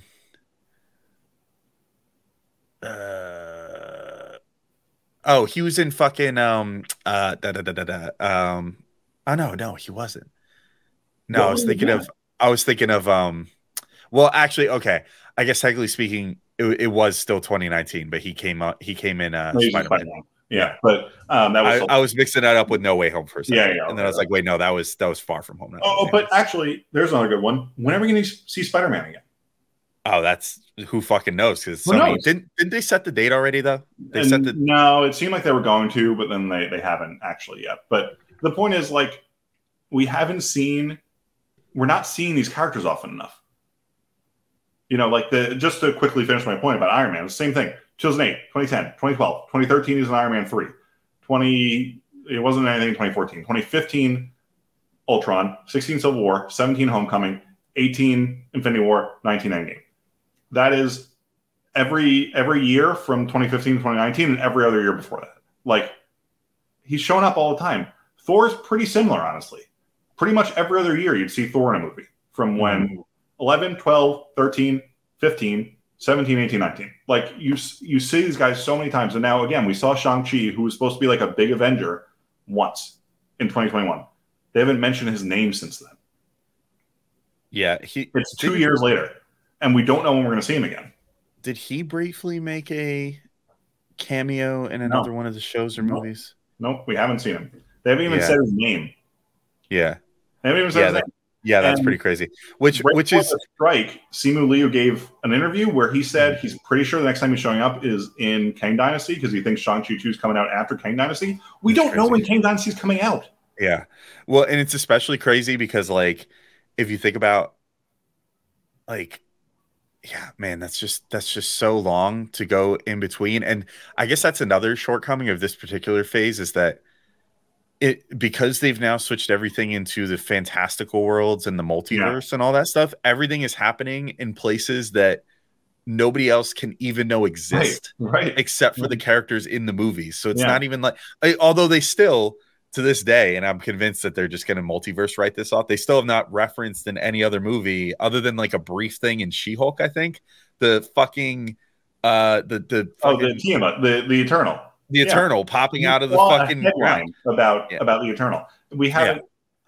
There are rumors that is a main part of the plot of Thunderbolts, but we don't know because they haven't even filmed Thunderbolts yet. So and then it's just like, but like Shang-Chi's whole thing happened in a world that only he was able to like solve a fucking puzzle to find a way to get to. And so like that's where his whole story happened. So there can't even be a reference. Like there used to always be like the Shield references to like, oh yeah, remember what happened in the fucking desert? Like about Thor or whatever. You know what I mean? Like just little Easter eggs that keep you like, oh, this is all connected. That's the other thing.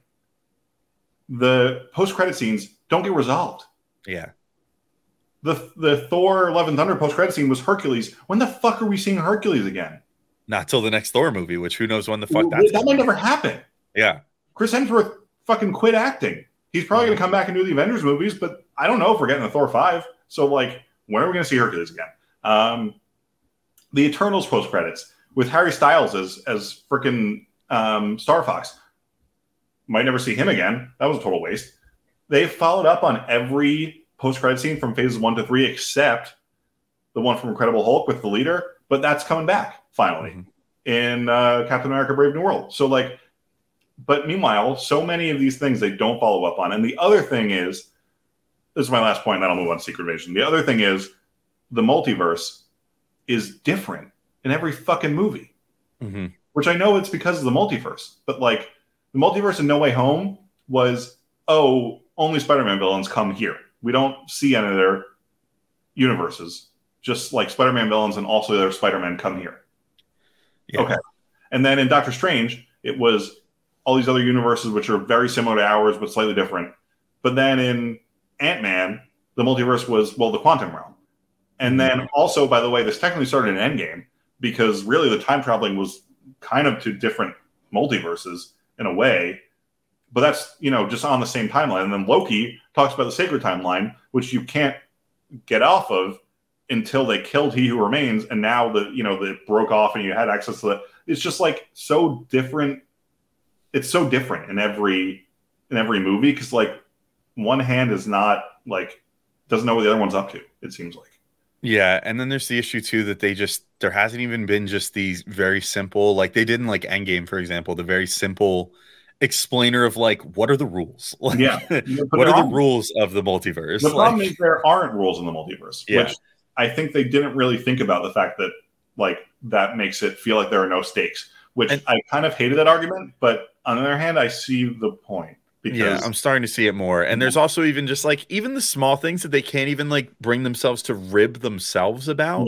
Like, why do the Spider-Men all look different, but the Doctor Stranges all look the same? But they have the same name. Yeah, they're all Peter Parkers, but they're different ages for some reason. All Peter Parkers, but they're all different. I can understand the different ages, I guess, but like they're all clearly a different person. Well, and here's like, the other issue with that. Like the answer to everything is, oh, well, the multiverse. Because the answer to that is, oh, well, if there's infinite universes, there's obviously a universe in which Peter Parker actually looks like Tobey Maguire.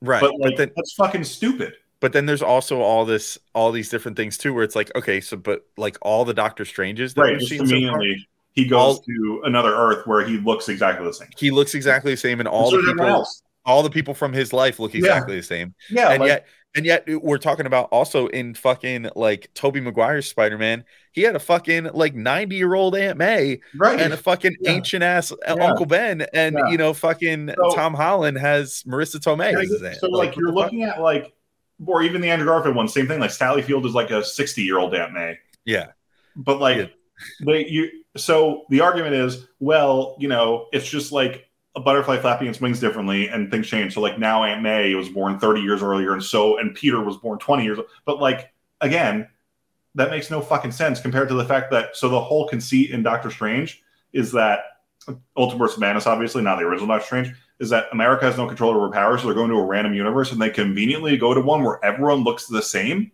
Yeah. But Doctor Strange wore a blue cape instead. And also like Professor X is this.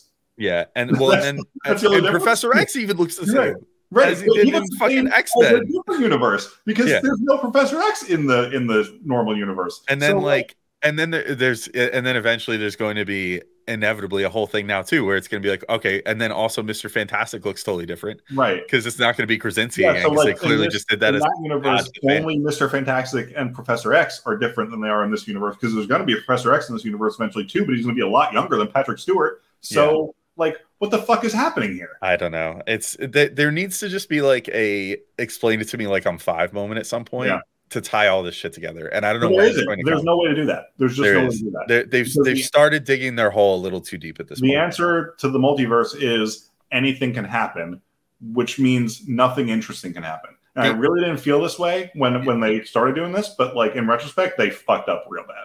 The answer eventually. Well, so the first thing is they need to just kind of like cut this timeline down a little bit, of when they get to the next Avengers movie, and just kind of wrap this multiverse shit up quicker than they wanted to. Yeah. But then the other thing is the thing that'll bring this whole thing back, if it could be brought fully back to the level of where it was before, is going to be Doctor Doom. Doctor Doom is like the best fucking villain that they have, and they didn't have him at the time when they were planning this phase out. Right. And so like Doctor Doom and the fucking X-Men, like those are the two things that can bring this whole thing back. Well, that's why I honestly, in retrospect, don't think the Fast and Fantastic Four should even be in this right now. Yeah. They should save them and put them, like they're saving the X-Men for Phase 7. They should probably save the Fantastic Four for Phase 7 too. They're not going to. They already announced that they have a director they're casting. Like they're not going to. But yeah. But like Doctor Doom could be your villain for 10 years. But he's not that like fucking good. But they're not going to make Doctor Doom the villain of the Fantastic Four movie because they can't. Because like, they need him to be the big bad, but not kill him, because they're definitely not going to kill him. Well, so you can and can't. I mean, they did that with Loki, and then like had Loki be the villain of every fucking Thor movie. But and the problem is like they immediately resolve Loki by having him be an Avengers villain, and they brought him back to it. Like if the thing is Fantastic Four comes out, then the next movie that comes out is Kang Dynasty. Doom is not going to be the villain in Kang Dynasty. No, and it's not like, and then you can't just conveniently like snap your fingers and be like, oh, he doesn't exist anymore. Right. And for like, so if they defeat him but don't kill him, he's just going to fuck off for 10 years. That doesn't make any sense. Although it sort of does in its own little way, because Doctor Doom is recluse and like he does fucking go to his castle and like build this fucking big robot armies and all this shit. I think he just can't quote unquote exist yet if they're going to do Secret Wars, because like they're obviously not going to. I really don't think what they're going to do is have Doctor Doom kill Kang, and then like take over and do Battle World. Like, I don't think that's what's going to happen, because that would, then you're just getting rid of Doctor Doom in one Avengers movie, which is not what they're going to want to do. So he's not going to show up in this saga, which means he can't show up in Fantastic Four, because then literally he is just fucking off for, I know he's a recluse, but like not enough so that if like he saw Kang like creating him like incursions and trying to take over the multiverse, he would not be like, wait, I could take over the multiverse instead. He would obviously do that. So So like he just has to not be around, which is stupid. Yeah.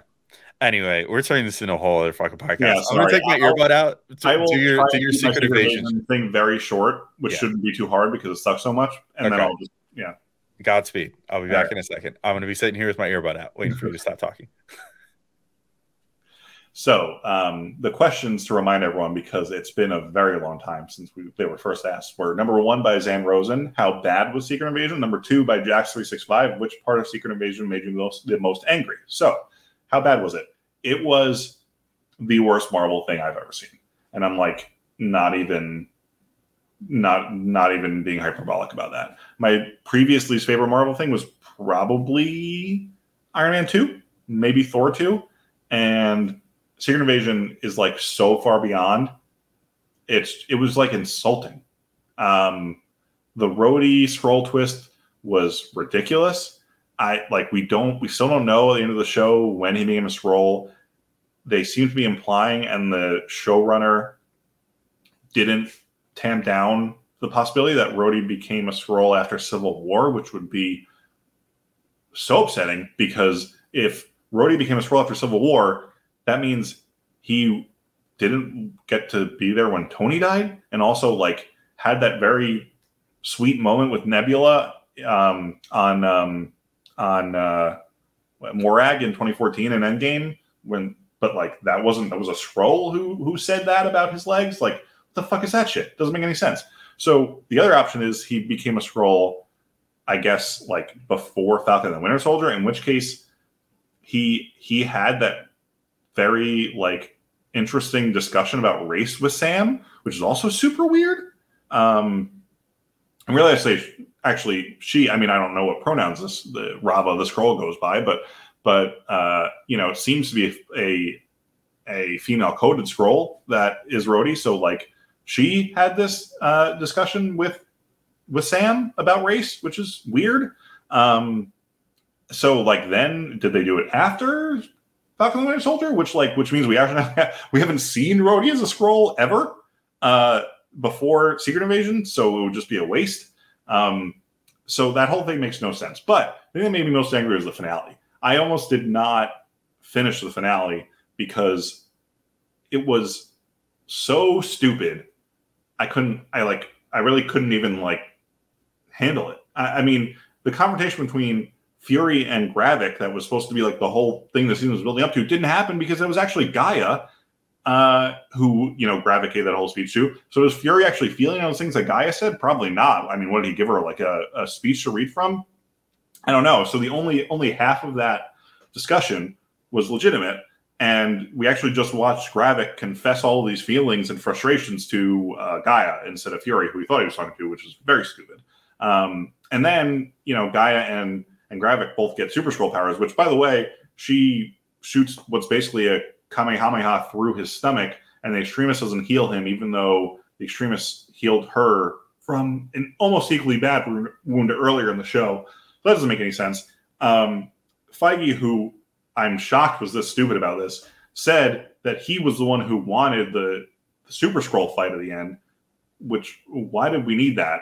I just don't, why didn't they do a finale more like Loki, which wasn't action oriented at all? This show did not need to be like, this was a spy thriller. It didn't need to have like a punch fest right at the end. So I don't understand what they were doing. That whole finale made me so angry. And at the end, actually, here, another thing that really, really pissed me off is right at the end, then just dropping the Kree wanted to open peace talks with the Skrulls. So the whole fucking thing, the whole point of the show was a waste, because now Fury doesn't need to find the Skrulls a new planet anymore. I don't know. It was ridiculous.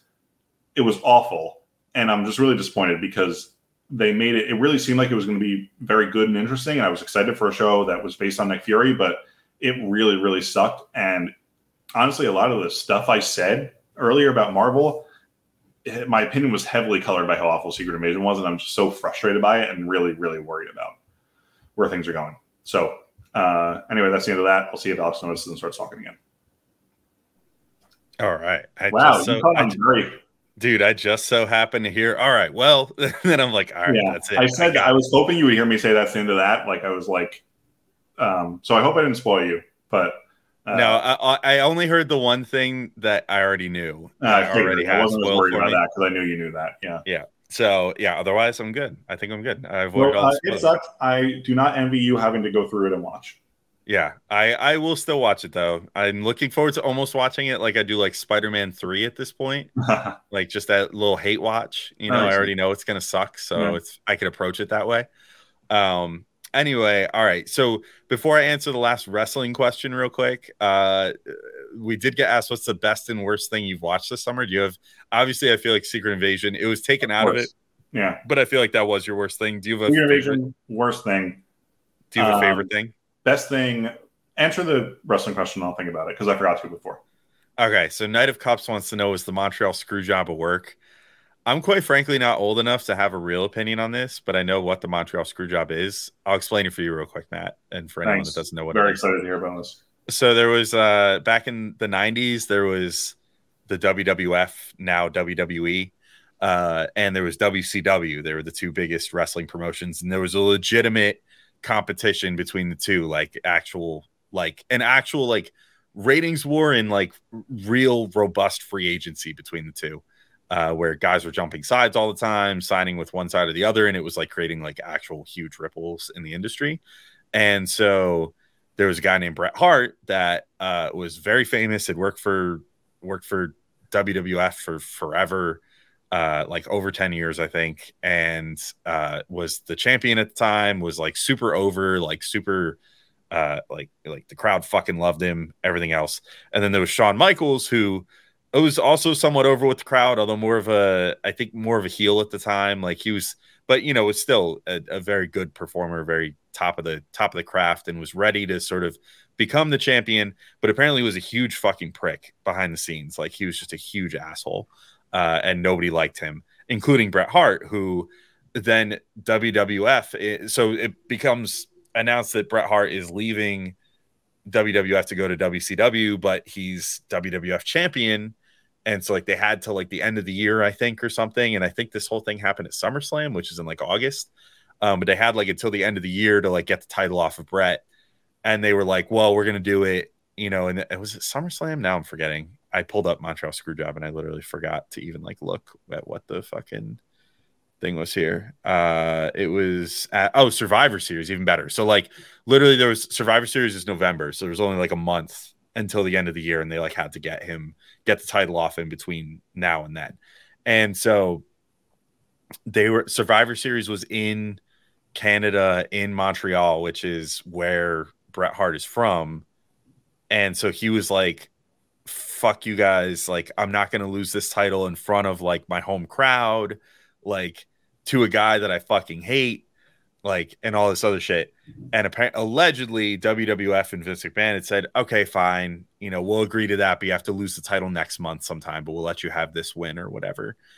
And so then there was a spot during the match where Shawn Michaels put Bret Hart in his signature submission hold, and Vince McMahon ran out and like said something to the ref, and then the ref goes, okay, call the match, and said that Bret Hart submitted. And so then Shawn Michaels became the champion, even though Bret Hart never did the wrestling thing of tapping out to say that he was submitting and would therefore lose the championship. And so like obviously all this shit's scripted and whatever, but like these things do mean stuff to like the guys that like the guys work for a really long time to reach the point of being like the face of a company or whatever. And so then, you know, now there's all this talk still to this day, years later, of like, was that Vince McMahon legitimately screwing him over, or is that what's called a work, which is where if you're working in wrestling, you're trying to work the crowd and make them think that something is what it isn't. You know, you're essentially acting. And the best ones, the best works in wrestling history are the ones where everybody always goes, fuck, was that real? Or was that like did some real life, like fucking tension and drama, like actually just spill into the fucking Fantasyland wrestling shit that we're watching? Or was this like for real? Or was this, or did real life drama spill in, or was this like all just fake? Based off everything I know about it, I think it was for real. I think that Vince McMahon is a piece of shit, and he absolutely did do that. And it fed the character of being a piece of shit that he became for the next like 20 years. And then of course we know that he's a real life piece of shit, thanks to all the terrible things that he did to women over the years and everything else. that has been conveniently swept under the rug. Now he's grown a pencil mustache. But yeah, and sold his company for like a couple billion to fucking whatever company that owns UFC now. But yeah, I think that it was for real. I think that it was actually, I think that was a planned spot in the match where then Brett was going to get to the fucking side of the ring or whatever, which then breaks the hold, and then he was going to put Michaels in the hold, and then he was going to win the match or whatever. And I think the Vince McMahon came out and was like, "Yo, fuck you! I'm gonna just call the match here and say that the ref said that you submitted or whatever." And even though obviously everything's on camera, but I don't know. Yeah, that's my answer. I think that it was indeed for real and not a work, to answer Knight of Cups question. Anyway, do you have anything that's been your favorite that you've watched that you had some time? I know you might have been totally enthralled with my story there. I listened to 0 words of that. I think, okay, so I'm gonna give 2 answers. One is Hijack. Have you watched Hijack? Nope. It's on Apple TV. It's great. TV show, movie? TV show. Okay. It's great. Oh, I was thinking only of TV shows. I guess I could have said a movie. Anyway, Hijack is Idris Elba as a guy who's on a plane from I think it's Saudi Arabia to London, and the plane gets hijacked, and it's just like a very cool action thriller, and that's it. It's just like very simple and really fun to watch. So that's number one. The finale is coming out, I think, tomorrow, actually. And then the other thing I was going to say was Righteous Gemstones. Do you watch that? Nope. Oh, you got to watch Righteous Gemstones. Did you watch Eastbound and Down? Nope. Oh my God, Alex. Okay. Well, anyway, it's Danny McBride, and Righteous Gemstones this is the 3rd season that just ended on Sunday, and it's about a family that runs a mega church in South Carolina. Oh, that sounds entertaining. It's like Succession, but with a bunch of idiots who like run a mega church.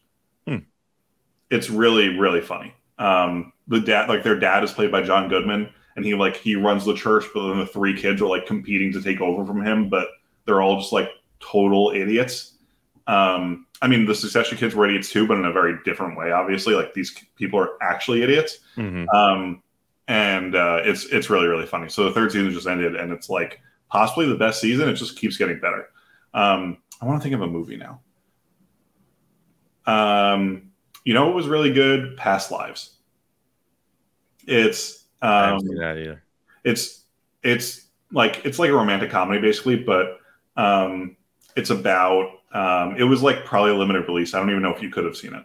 I live in the big city, so I get all the movies. Now I changed my vote from earlier. I did that on purpose.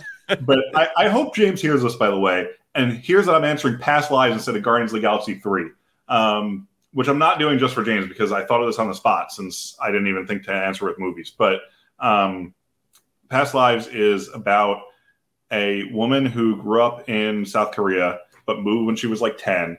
And she had this like giant crush on this guy, and they were like, in childhood dating. And she moves to Canada and then eventually New York, and they reconnect as adults. And it's just like a whole story about them reconnecting and like, will they end up together or not? But it's like it goes through their lives, and because they reconnect a few different times, and it's really very beautiful story. So I don't think it's in theaters anymore, but whenever it comes out video on demand, I would suggest everyone watch it because it's excellent, and I'm sure we'll win some Oscars. Sounds adorable. What do you pick, out of curiosity? Well, I'm gonna add Guardians 3 now because I forgot to do that. I mean, Guardians 3 was great. I loved it. But that movie was fucking fantastic. Yeah. But I have such a fucking goldfish memory that I felt like that was like. I only thought of Guardians 3. That was beginning of May, so it wasn't really the summer. But yeah, I only thought of Guardians 3 because you mentioned James, and I was thinking of like, what would James say? James off the most, yeah. So I had said I literally recorded that part yesterday. I already forget what I fucking said. Jeez. I know it, but I know that's all stuff that I've watched like in the last like 2 weeks that have brought me joy. I did say Creed 3 because I also mentioned that over the course of the summer I've watched all 3 of those movies because I somehow had just never gotten around to them. And so I really fucking love the Creed movies. They were so good. And And then I mentioned Alone, the TV show Alone. Have you ever watched that? I think you mentioned this to me when we went to the Mets game. I think I did actually. Yeah, dude. My wife and I have been fucking obsessed with it lately. Yeah. Like that's like all I I've have been not watching watched at it, night. but you did tell me about it. It's really fucking cool, and also makes you just want to like go out and fucking test your metal in the wilderness. Like, I'll never feel that way, but I respect that. I do feel that way. I might be going on like a backpacking trip. Oh, in a couple damn. months and doing that shit now, with some friends who know what they're doing more than me. But whatever. Anywho, fucking. And then what I said, I forget if I mentioned this or not, but I definitely told it to Zach before the show. I somehow after 10 years, I'd never watched it. I watched Wolf of Wall Street finally. Oh, damn. Great movie. That movie kicked ass. Yeah, it was very cool. Although I did say, I think this has to have been, if I'm restating this, whatever, the people are 3 hours in this fucking podcast. So that somehow we did they probably forgot that I did this already anyway. But I was saying to Zach, I was like, it's really funny, and James would love this too. This is another good one for James.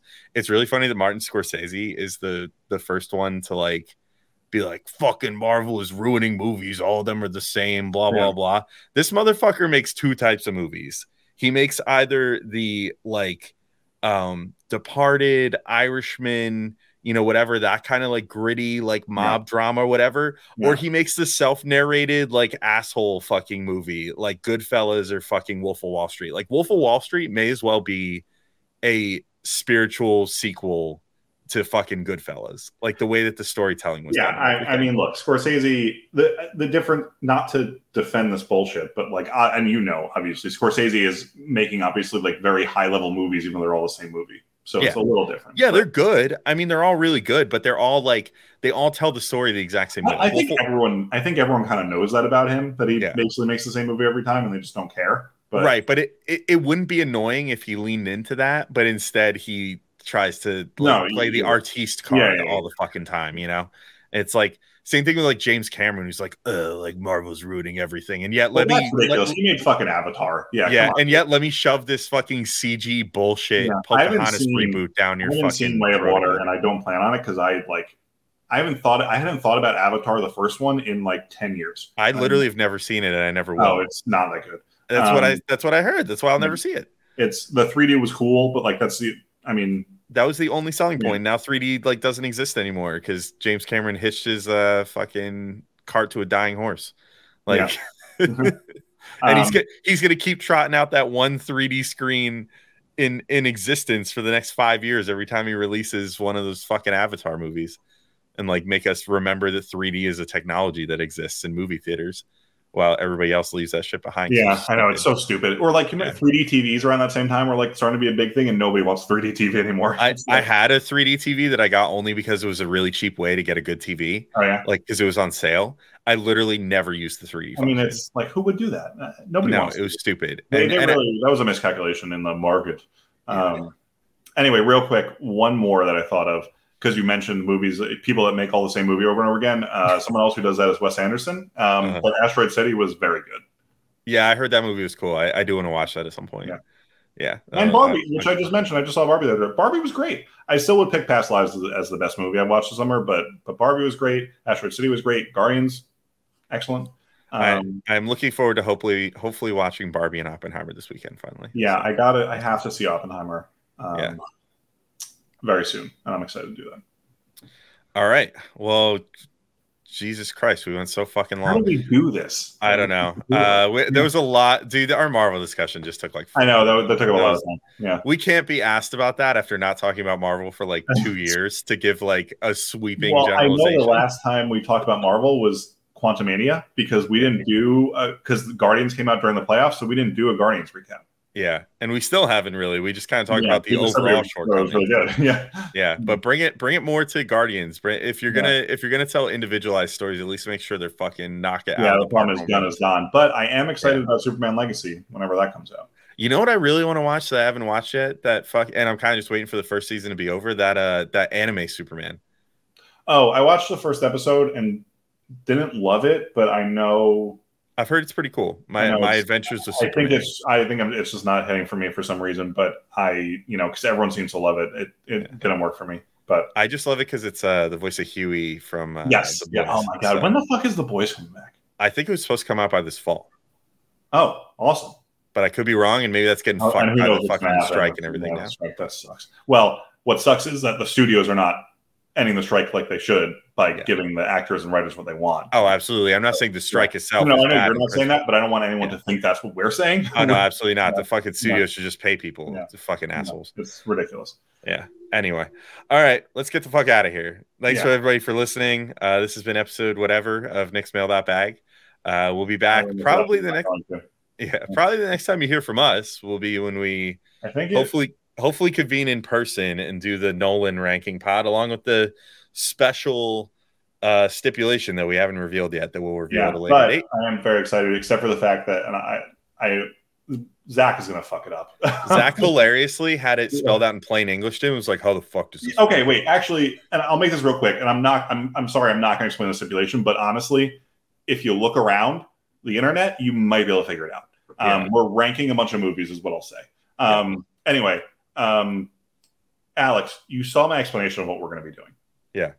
I thought I explained it very well. Oh, it was very easy. It's very easy to get a grip of. You got it. And Zach was like, I don't understand this. You're a moron. And I was like, I'm a moron? That can't read a basic fucking ranking system and figure out how this shit works? Yeah. Oh, God. Anyway, I'm all right. excited for that. I'm excited to see you guys in person for the Nolan ranking. And, that'll be fun. It's gonna be fun. And we'll figure out a way to film that and shit. Anyway, till then, thanks everybody for listening. If you made it this far, you're a fucking trooper. Yeah. Congrats. Till next time. Marvel talk. Yeah. Thank you all for listening, and we'll talk to you guys soonish. Bye.